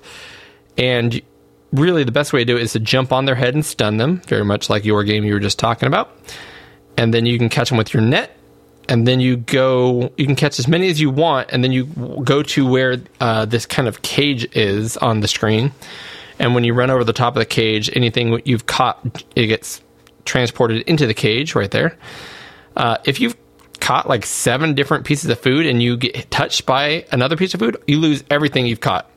So it's kind of risk reward in that you're trying to beat the level quickly for more points, but if you don't regularly take the time to go back to the cage and drop them off, you could lose everything that you've done. There is a timer, so if you don't collect everything in the time, you lose a life. And the levels are all over the place as far as the backdrops. Here you're kind of in ancient, I would guess, China on the rooftops. There was just a sand level like you were on the beach. This is like a Amazon level. I mean, it looks like a solid game with lots of different sprites, a lot going on. Here's an egg rolling away from you. You got to catch the eggs. And then there's also like an evil chef who wears a black chef outfit and a chef cap that will pop up from time to time. And you'll hear like an evil noise and go, oh, the bad chef's around. And you've got to jump on his head before he makes his way back to your cage and lets all the veggies out. It's bright, it's pretty, it's colorful. It's called Out to Lunch. Never heard of it before. It's even in English. Everything's in English. So what keeps it from being a great game keeps it as a good game, or I might honestly even say okay game, but it was hard to find games that weren't already popular common knowledge. Purely the controls. So it does that Mario thing where if you just press left and right, you walk pretty slowly and you can't really catch any food. So you got to hold down the run button and that makes you go really fast. And then there's that Mario-esque, what do you call it? Weight to your run or physics to your run, where you don't stop on a dime. You kind of slow to a stop when you're pressing the other direction. And you kind of have to get used to that. And in a game like this, I don't think it quite works as well as I wanted it to. But it's one of these kind of 16-bit versions of a classic game that could have been done on like the Atari 2600, but to a much smaller extent. And it does it pretty well, and it's a fun concept, and it's food bouncing around. It's really the characters have a lot of character to them. It's creative, and it's got, if I remember correctly, it's got one song you hear the whole time, which is annoying. Oh, that's a bummer. The things that it looks very satisfying when you go to the cage and you drop all your stuff in, and it kind of shows you the little score that's up there. So that looks like a very satisfying mechanic. The color palette looks like almost like an Amiga game. Like, it's very bright colors, very they stand out very much. I'll still stand by that I noticed the parallax scrolling. I mean, the Super Nintendo is very capable of it, but you didn't see it like that. I mean, that it gives a depth to a 2D platformer that looks very good. I've never played this game before. I don't think I've ever heard of it. So you're right there, but I think it looks fantastic. So I'm going to touch on something that I just learned, and I think you and I came to the same conclusion in different ways. Okay. You notice the parallax scrolling, and it also has kind of the historically small Amiga. It looks like an Amiga game. It looks exactly like an Amiga game, and I had never looked at this page that you're showing me right now. And it was released on first the NES. Yep. It was released on the Game Boy and the Amiga and CD32. So this very much makes me think, and it was developed by Mindscape. I'm going to see what else they created, but I can almost guarantee this was designed on an Amiga by a European outfit, because it feels that way, because it looks great. It's exciting. It's got a lot of cool character animations, but the gameplay is lacking, and that seems to be a very Amiga trait, in my opinion, and you've heard me say it time and time again. No, I'll give it to you. Like, Amiga platformers always look amazing. Yeah. They always look amazing, and they don't play great. And there are very few Amiga platformers that I love because the gameplay, like the feel of the gameplay. I wish that was different. Now, what I would say is, if this game is on the Amiga, well, it is on the Amiga, so you and I have to go try it now. This should probably be one of my favorite Amiga platformers, for that matter, because it actually is something worth playing, which a lot of them I just can't handle. Yeah, I mean, this says it's for the CD32 as well. That must have meant it says that the Amiga there was a separate version CD32. For the CD32. Yeah.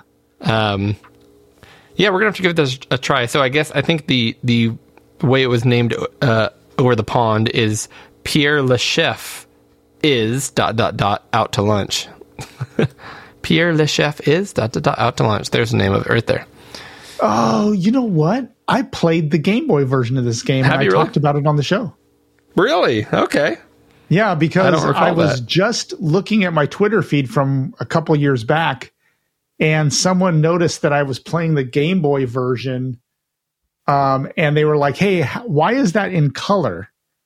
Oh, that's funny. And I was like, because I got a ROM hack that colorized it, which was pretty popular. I'm going to type Game Boy because I want to see this. Yep. So there it is on the Game Boy. And I had played this, and I had mentioned it in one of my segments, Out to Lunch. Yeah, that version is called Pierre Le Chef is Out to Lunch. Yep. But if you look at this in an alphabetical list, it's not under O usually. It's under P for Pierre, because the chef name.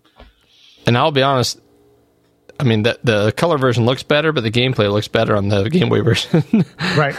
Well, the thing is, there is a colorized hack of this for the Game Boy Color. Oh, but the Game Boy one, you can throw pepper instead of jump on them. You see that? That's right. It's a little different. Yep. So it's a little more Snow Bros. Yep. Interesting. But see, you still drop stuff in the cage. Yep, for sure. Look, it's all coming full circle. Yep. Pretty cool. All right. I didn't know there was a Super Nintendo version. That's pretty amazing. Another Famicom game from Eric, huh? Another Famicom, another 8-bit Nintendo one from this. Now, I'm going to be honest with you. This isn't my best pick. Yeah, well, that was my last one as well. So we're even. The whole reason that I wanted to pick this game, which is called... Because of the name that I've always been drawn to, and I don't know why. Yep. What is it? Nuts and Milk. Nuts and These Milk. Nuts. What a weird comment. Like, okay, is Nuts and Milk a thing? Like, why I don't think so. I've heard of this I game, really and I'm like, don't is that... think so. There's something about... It's like almond milk, or there's something about it that makes me salivate. Like, for some reason that sounds good, but I don't know how they go together or what food item or drink this is. What is Nuts and Milk? Yeah, it makes no sense, right? Anyways, continue on. So, but when I did pick this game, I really picked it for the D's nuts jokes. Yeah. But the truth is, it is an entertaining game, and it has a lot of really interesting and neat mechanics. The game is by Hudson Soft. The game came out in 1983. The game has an MSX version that is totally different. Same game, Hudson Soft, but it is a 2D game. Like it's not like a platformer like this. It's top down. Oh, okay. Very interesting, very strange, but true. The MSX version has a thing that is a top down, almost like a maze. It looks almost like a Pac-Man game. Okay. But this is the version that you're showing that I played on the Famicom. It is a puzzle platform game. You are even though it's called Nuts and Milk, right? Uh-huh. It follows the story of a pink male blob. Yes. That's all they call it, is a blob named Milk. And so you can see in this in the screenshot above that Milk is your lives are milk because you are the blob named Milk. That's which the is very odd. Weirdest concept here. Yep, and he must find his fiance Yogurt. Yogurt. Oh, I got a thought. Oh shoot, I did it wrong. Oh shoot, I keep missing. Yogurt! Got it. Yogurt! His fiance is named Yogurt and is a similar pink blob with red hair bow, and rescue her from Nuts. A teal blob who also vies for her affection. This is very Popeye. So basically what you're doing in this... So let me just summarize this game. The palette and the graphics look a lot kind of like Bubble Bobble. But the gameplay is more like... almost like Lode Runner, where the enemies are chasing you around the screen. Lode Runner meets Popeye. Yeah, Lode Runner meets Popeye, and then almost like Donkey Kong, because there's a little door up there where like the door opens and the only way you can open the door to get her is to collect all the items on the screen. They're like little pieces of food, like bananas and fruits and stuff. Mm-hmm. Once you collect all the things like apples, tomatoes, whatever they are, I think they're apples, bananas. Once you collect them all, the door opens for her in a little house, and then you have to run up there and say merge hi with her as blobs do. And then it moves to the next level, right? Well, there's a couple things that are odd. You can only jump in this game. When you go up the ladders or you're on a level that is ladders, you can't jump. You can only jump on solid surfaces like bricks. You basically are going around the level just trying to collect all the fruits to unlock the doors, and you're avoiding nuts. So you're Milk, you're avoiding nuts, and Naturally. you're trying to save Yogurt. There is a timer that runs down, but it doesn't end the level. It just reduces your bonus. So, you can take as much time as you need on the level. I found this game to be a lot of fun. It is difficult. It gets very difficult. It's a puzzle platform game where you really need to figure out the kind of things to get in the right order or whatever. If you fall from a certain height, you will get stunned. And the whole screen shakes when you get stunned. Yeah. And then the only way to get out of that being stunned is to jump. There are these little like spring action platforms so that you can jump to higher levels. And you have to get that just right. When you jump on that, you have to hit the jump button at just the right time. activates the spring levels. Other than that, it's a very colorful and fun little platformer. I mean, watching somebody else play it looks excellent, to be honest with you, but yeah, I'm sure it's more difficult than this gameplay is letting on. But so you say it's not your best pick. Is it an okay game, or is it? It doesn't follow, like, it's not as food themed as I wanted it to be. I think so. I just liked that it was called Nuts and Milk. I thought it was a cool name, and it's a game I haven't heard of before. Oh, I've definitely heard about it. Every time I hear about original NES games, typically on the Famicom, because I don't know how popular it was on the NES, but in the Famicom, I think it was one of the early titles. Yeah. I've heard of it, but I've never played it. In fact, I think I've played the MSX version of it. The MSX version is very unique. You should check it out if you can pull up a thing, and it is stylized with the and sign instead of the word and. But let's see if that'll come up. Yeah, there it is. The second one. Yeah. Yeah, I think I remember hearing about this. I might have pulled it up on the MSX and gone like, "Wow, this is terrible." But the NES one looks good, or the Famicom one. I just find it unique that the same company, Hudson Soft, makes two games called Milk and Nuts, and they are they're completely different games. Yeah, this game looks terrible. Although you're still a blob named Milk with feet. Yeah, you're still a blob named Milk, and you're kind of bouncing around a maze, but it's definitely more of a maze game than a platformer. Yeah. Interesting. So, interesting, right? Yeah. And the graphics are okay. Same kind of idea, though. You avoid nuts. Yeah. There's multiple nuts, and you collect all the fruit to end the level. You don't have to actually go save yogurt, though. No, you don't. I love that. It's food names. Okay. I think that was a great pick, actually. I think you did did good here. All right, here's my bad pick as far as keeping the food thing. All right. Okay, good. Okay. Well, I'm glad I wasn't the only one. Well, let me tell you the genesis of this game. So here's the backstory behind this game. I looked it up. Okay. So you are a farmer, and you're a farmer,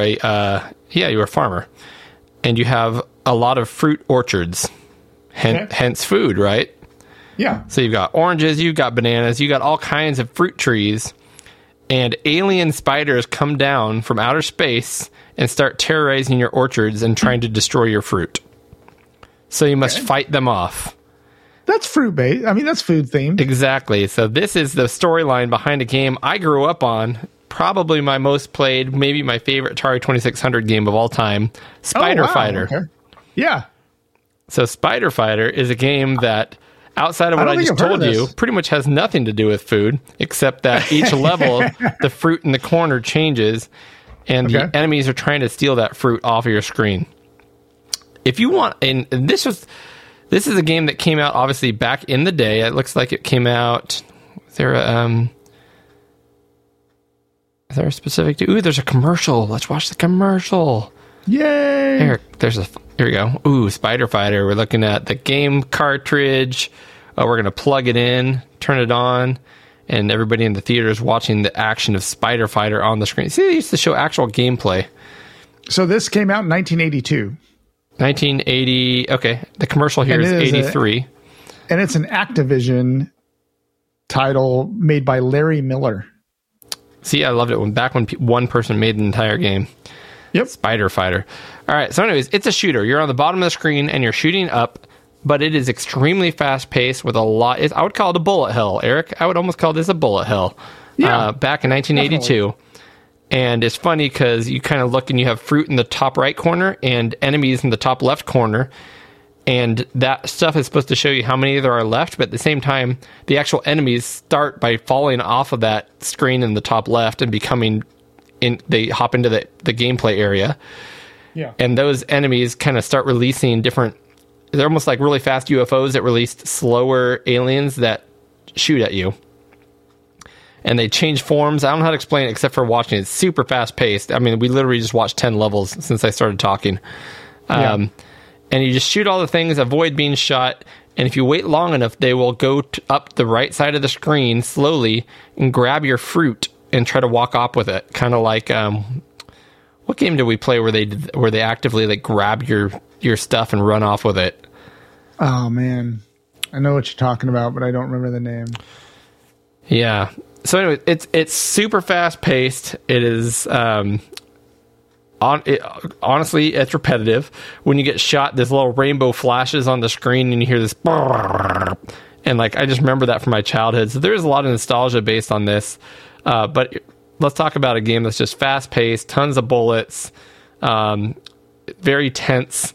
And if you do it quick enough and save all your fruit, you get a bonus, and you move on to the next level, which has a bar at the top and the bottom of the screen that change color. Yep. Your fruit changes color, so we just went from oranges to grapes, and there's bananas, and there's other fruit. There's strawberries. It's a solid, quick, fast shooter, but like all Atari 2600 games, it doesn't change a whole lot. So there you go. There's Spider Fighter. I've never heard of this game, so this is awesome. I mean, this is another 2600 game. Activision always made solid 2600 games. They made the best 2600 games. Yep, and I have my original copy from when I was a kid. Oh, do you?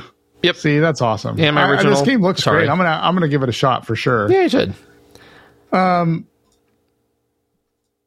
It's gonna drive me crazy now that we don't remember that game.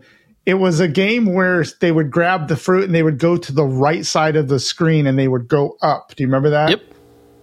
But I don't remember what game that was. We just talked about a couple episodes ago. No, I love That's it. Gonna kill me. We're watching a YouTube video that's all old Atari commercials from the 70s, 80s, and 90s, and it's an hour and 7-minute long. I could probably just sit and watch this. Yeah, this is where, like, in your game room, you just put it on the TV and you just let it running on infinite loop. That's a good call. That should be a thing. There was a channel Congo Bongo. There was a channel that just showed old commercials, video game commercials, not just for the 2600, but for any of them. And it was like a 4-hour YouTube loop. Awesome. And I always thought it would be cool to just put a TV in your game room that just did like a continuous loop of commercials for video games. That would be awesome. After you replace all your Raspberry Pi 2s with the new 4s that just came out, you just... Yes. Or 5s now. The 5s now, yeah. Then we'll just turn that into a little video player. Perfect. Yep. We've got one more each, Eric. That's right. One more each. So here's my next one. I didn't pick this one. Okay. This game is picked by my children. Okay. They both played this game, and all their friends played it, and everyone in my neighborhood played it. It's called Papa's Pizzeria. More pizza. Again, another pizza game. This game is just the first one of a whole Papa Louie restaurant time management game series. A lot of food games, by the way, I have to point this out, are a time management efficiency game. So it's like become the food thing. That's right. And especially this game, which is on the web. So if you're listening to this sounds intriguing at all, you just look up Papa's Pizzeria. You'll find a website you'll go to, and it's like a flash game. Mm-hmm. You just play this in the web browser. So there's no console, no game. But I will say that it does kind of have some retro bona fides in that the first one came out in 2007. So this game's been out for quite a while. What this basic game is you are Roy, and you're running a pizzeria while Papa Louie is out. So Papa Louie runs this restaurant, then he's out. By the way, Papa Louie has Papa Louie's Creamery, so this Creameria is the game, I think. He has a whole series of games that are based on time management and food creation. So there are a ton of these games out there. So if you like this one, but this was the original one. The game takes place in Tastyville. It came out in 2007. You're Roy, and you're running the pizzeria while he's gone. What you do in this game is there are 4 stations. You have to take the order. You have to make the order. You have to put the order in the oven and cook it. And then you have to deliver it to the customer. It looks like you have to cut it up. Yep, you have to cut it up when you take it out of the oven. That's the last stage, is when you deliver it to the thing. You take it out of the oven, you have to cut it. And every a-hole customer wants their pizza cut in a different way. I want 2 pieces of pepperoni on each slice. Yep, and you basically you get these tickets that are on here, the Papa's Pizza ticket, and when you take the order, the ticket tells you how many things to put on it, like 8. It tells you how long they want the pizza to be cooked. Wow. So like you can see the little clock down there, 5 minutes, 10 minutes, whatever. I want mine well done.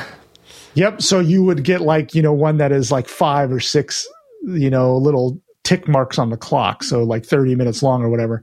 And then they tell you how you want to cut it. And you have to cut it the further away, like the further you screw it up, the less percentage that you get in your tip. So you just do that. Now it looks easy.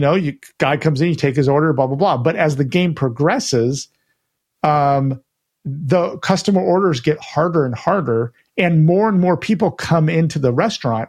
So you have to switch stations constantly. Like you have to take the order, then you have to like start making the pizza. But meanwhile, someone comes in the restaurant, and if they wait too long, they get upset. And then if they wait way too long, they have to leave. They'll leave. And then you really get a demerit for that, right? So you have to manage each station efficiently as it's going, and it becomes a very hectic time management game. Another really cool thing about this game is every customer is unique, but they're all known customers. So you will always see the same customers, and they always order the same thing. Oh, okay. So as you see them walk in, you can kind of like, as you get to know customers, you'll get to know exactly what they want and how demanding they are. They may want that pizza done quickly in 5 minutes. They may want it cut in a specific way. You have to get to know your customers. And I think if I remember right, and I don't remember the exact number, there's like 30 or 40 different customers, all unique with a unique name, unique orders that they want to do. So anyway, when I asked my daughter about this game, I was like, hey, so we're doing food themed games. And she's like, oh, I used to play Papa's Pizzeria all the time.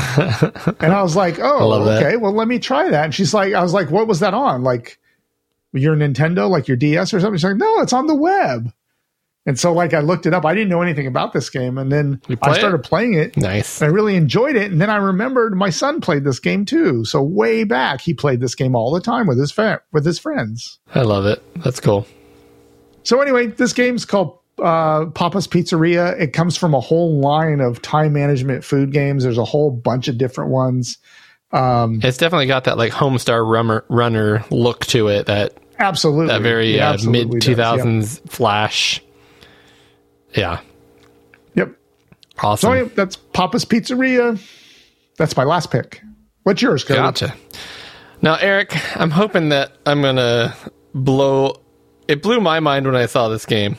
Okay. I think it's going to blow your mind. So this game, and not necessarily in the way you think, there was a game that came out on the Switch called Suika Game. Okay. Suika Game. It came out in Japan originally, if I remember the story right. It came out 3 years ago and was not successful at all. It was just a very small little indie game. It was $3 or whatever, 3,000 yen, whatever it is. And for whatever reason, only a few months ago, this game started blowing up and this became shot up the charts. And you can buy it on the Switch today for $3. That's cheap. And it is a game, Eric, which I'll show you shortly here, where you have different foods that you drop into the top of a falling block puzzle game. Okay. And as the foods touch, they become larger foods. What? And everybody is addicted to this game. And let's see if I can find some gameplay here. You can already tell where I'm going here. So Suika Game is Japanese, I guess, for watermelon game. Okay. And I think you already know where I'm going from here. But this is exactly, I guess there's a bunch of different clones of this game. One being Cosmic Collapse. Exactly. Cosmic Collapse. Yeah, it looks exactly like that. So here we go. Now I've got the game up. And you can see it's all in Japanese, and it's got these really cutesy little fruits that are it's kind of that Hello Kitty style, but you would recognize if you saw it. My daughter knows the name for it. There's a name for this art style. Yep. But here it is. I mean, this is the game that started it all, Eric. And now here's what I'll say about this. It's done, and it's very Japanese looking. It's got this kind of soft... How do you describe that color palette that they use in a lot of Japanese stuff? That Hello Kitty, like... They're like... If you took really bright colors but then muted them, they're not pastel. They're not pastels, but they're... Like warm, comfortable colors. I don't know. There's a name for it, and it's on the tip of my tongue.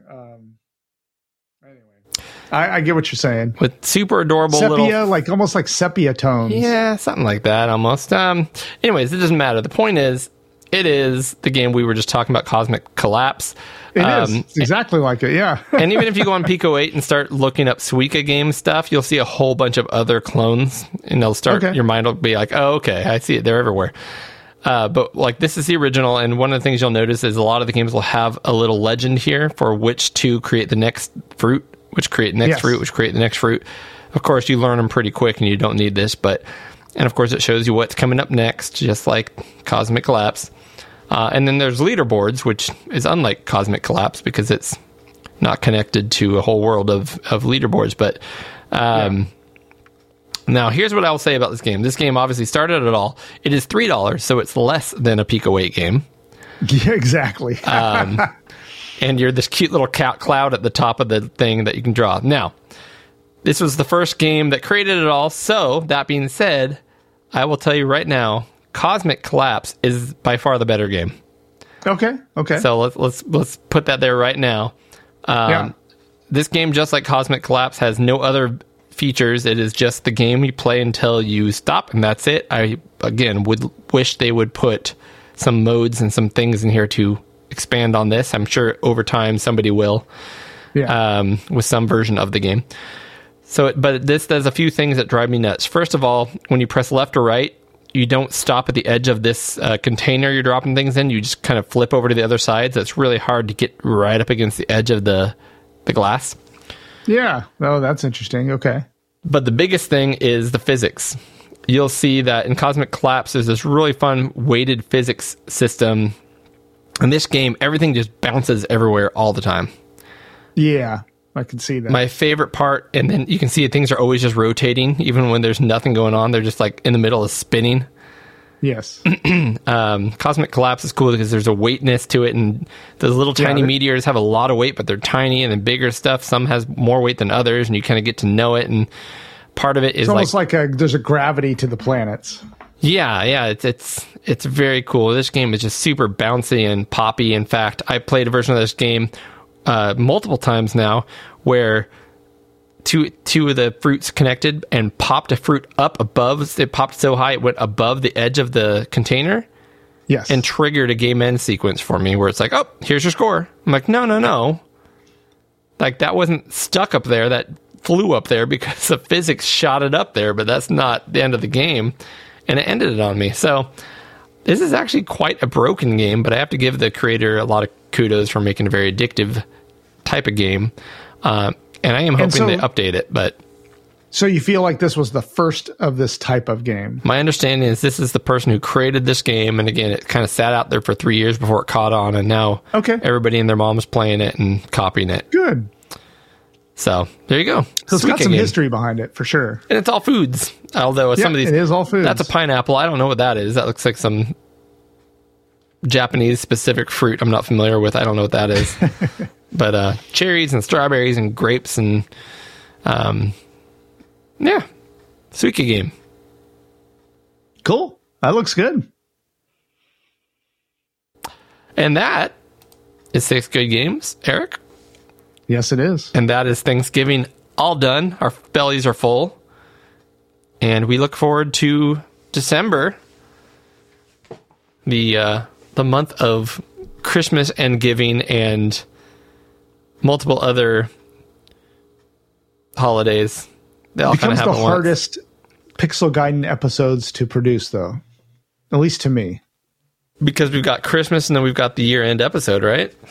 That's right. But yeah, the year-end episode is the thing. As every year that goes by, my memory gets worse and worse, and I have a very hard time remembering. And we get worse at taking notes.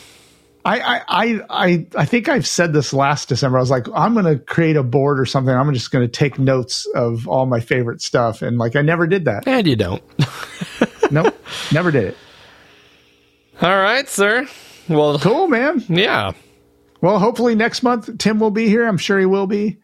But you do have a tea time with Tim. So that's something to, at least we had that this We month. saw Tim in spirit, and yeah, definitely look forward to everything the holidays have to offer, to talking about, I don't know, maybe Christmas games, maybe not.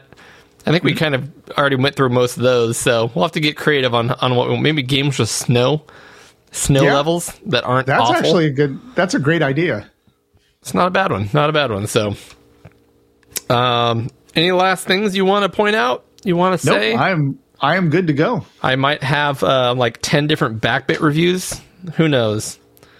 Exactly. I'm gonna have to spend a day soldering. This will be fun. Yeah, I think I think the MSX is a much more challenging machine, so I'm eager to hear how you get along with that. The three I have are pretty simple machines, and I've had a pretty easy time loading any ROM I wanted. I haven't had any real issues. So it'll be interesting. I did see on the forum that the MSX ones were a little more tricky, but for the most part, it should just work. Yeah, we'll see. We'll see. But I'm definitely going to start with. Well, I don't know what I'll start with.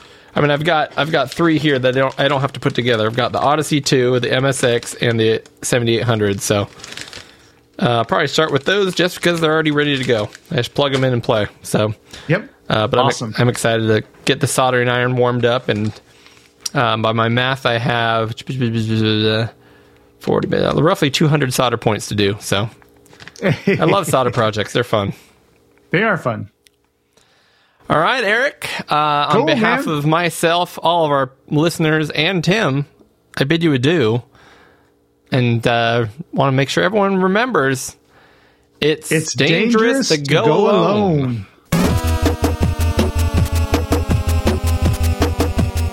Thank you again for listening. You can find episode information and show notes online at pixelgaiden.com. Please follow us on Twitter at pixel_gaiden. And you can also follow Eric at The Project. That's DUH Project. You can also follow Cody on Twitter at Oddball49. That's ODDBA1149. You can reach Tim Drew as well on Twitter at Sanction. That's SANXION. If you are interested in supporting the show financially, please join us at our Patreon account. That's patreon.com/pixelgaiden. Please leave a review to help get our podcast listed higher up on the show rankings. We would also love to hear from you with any comments or input. So hit us up on our email at podcast@pixelgaiden.com.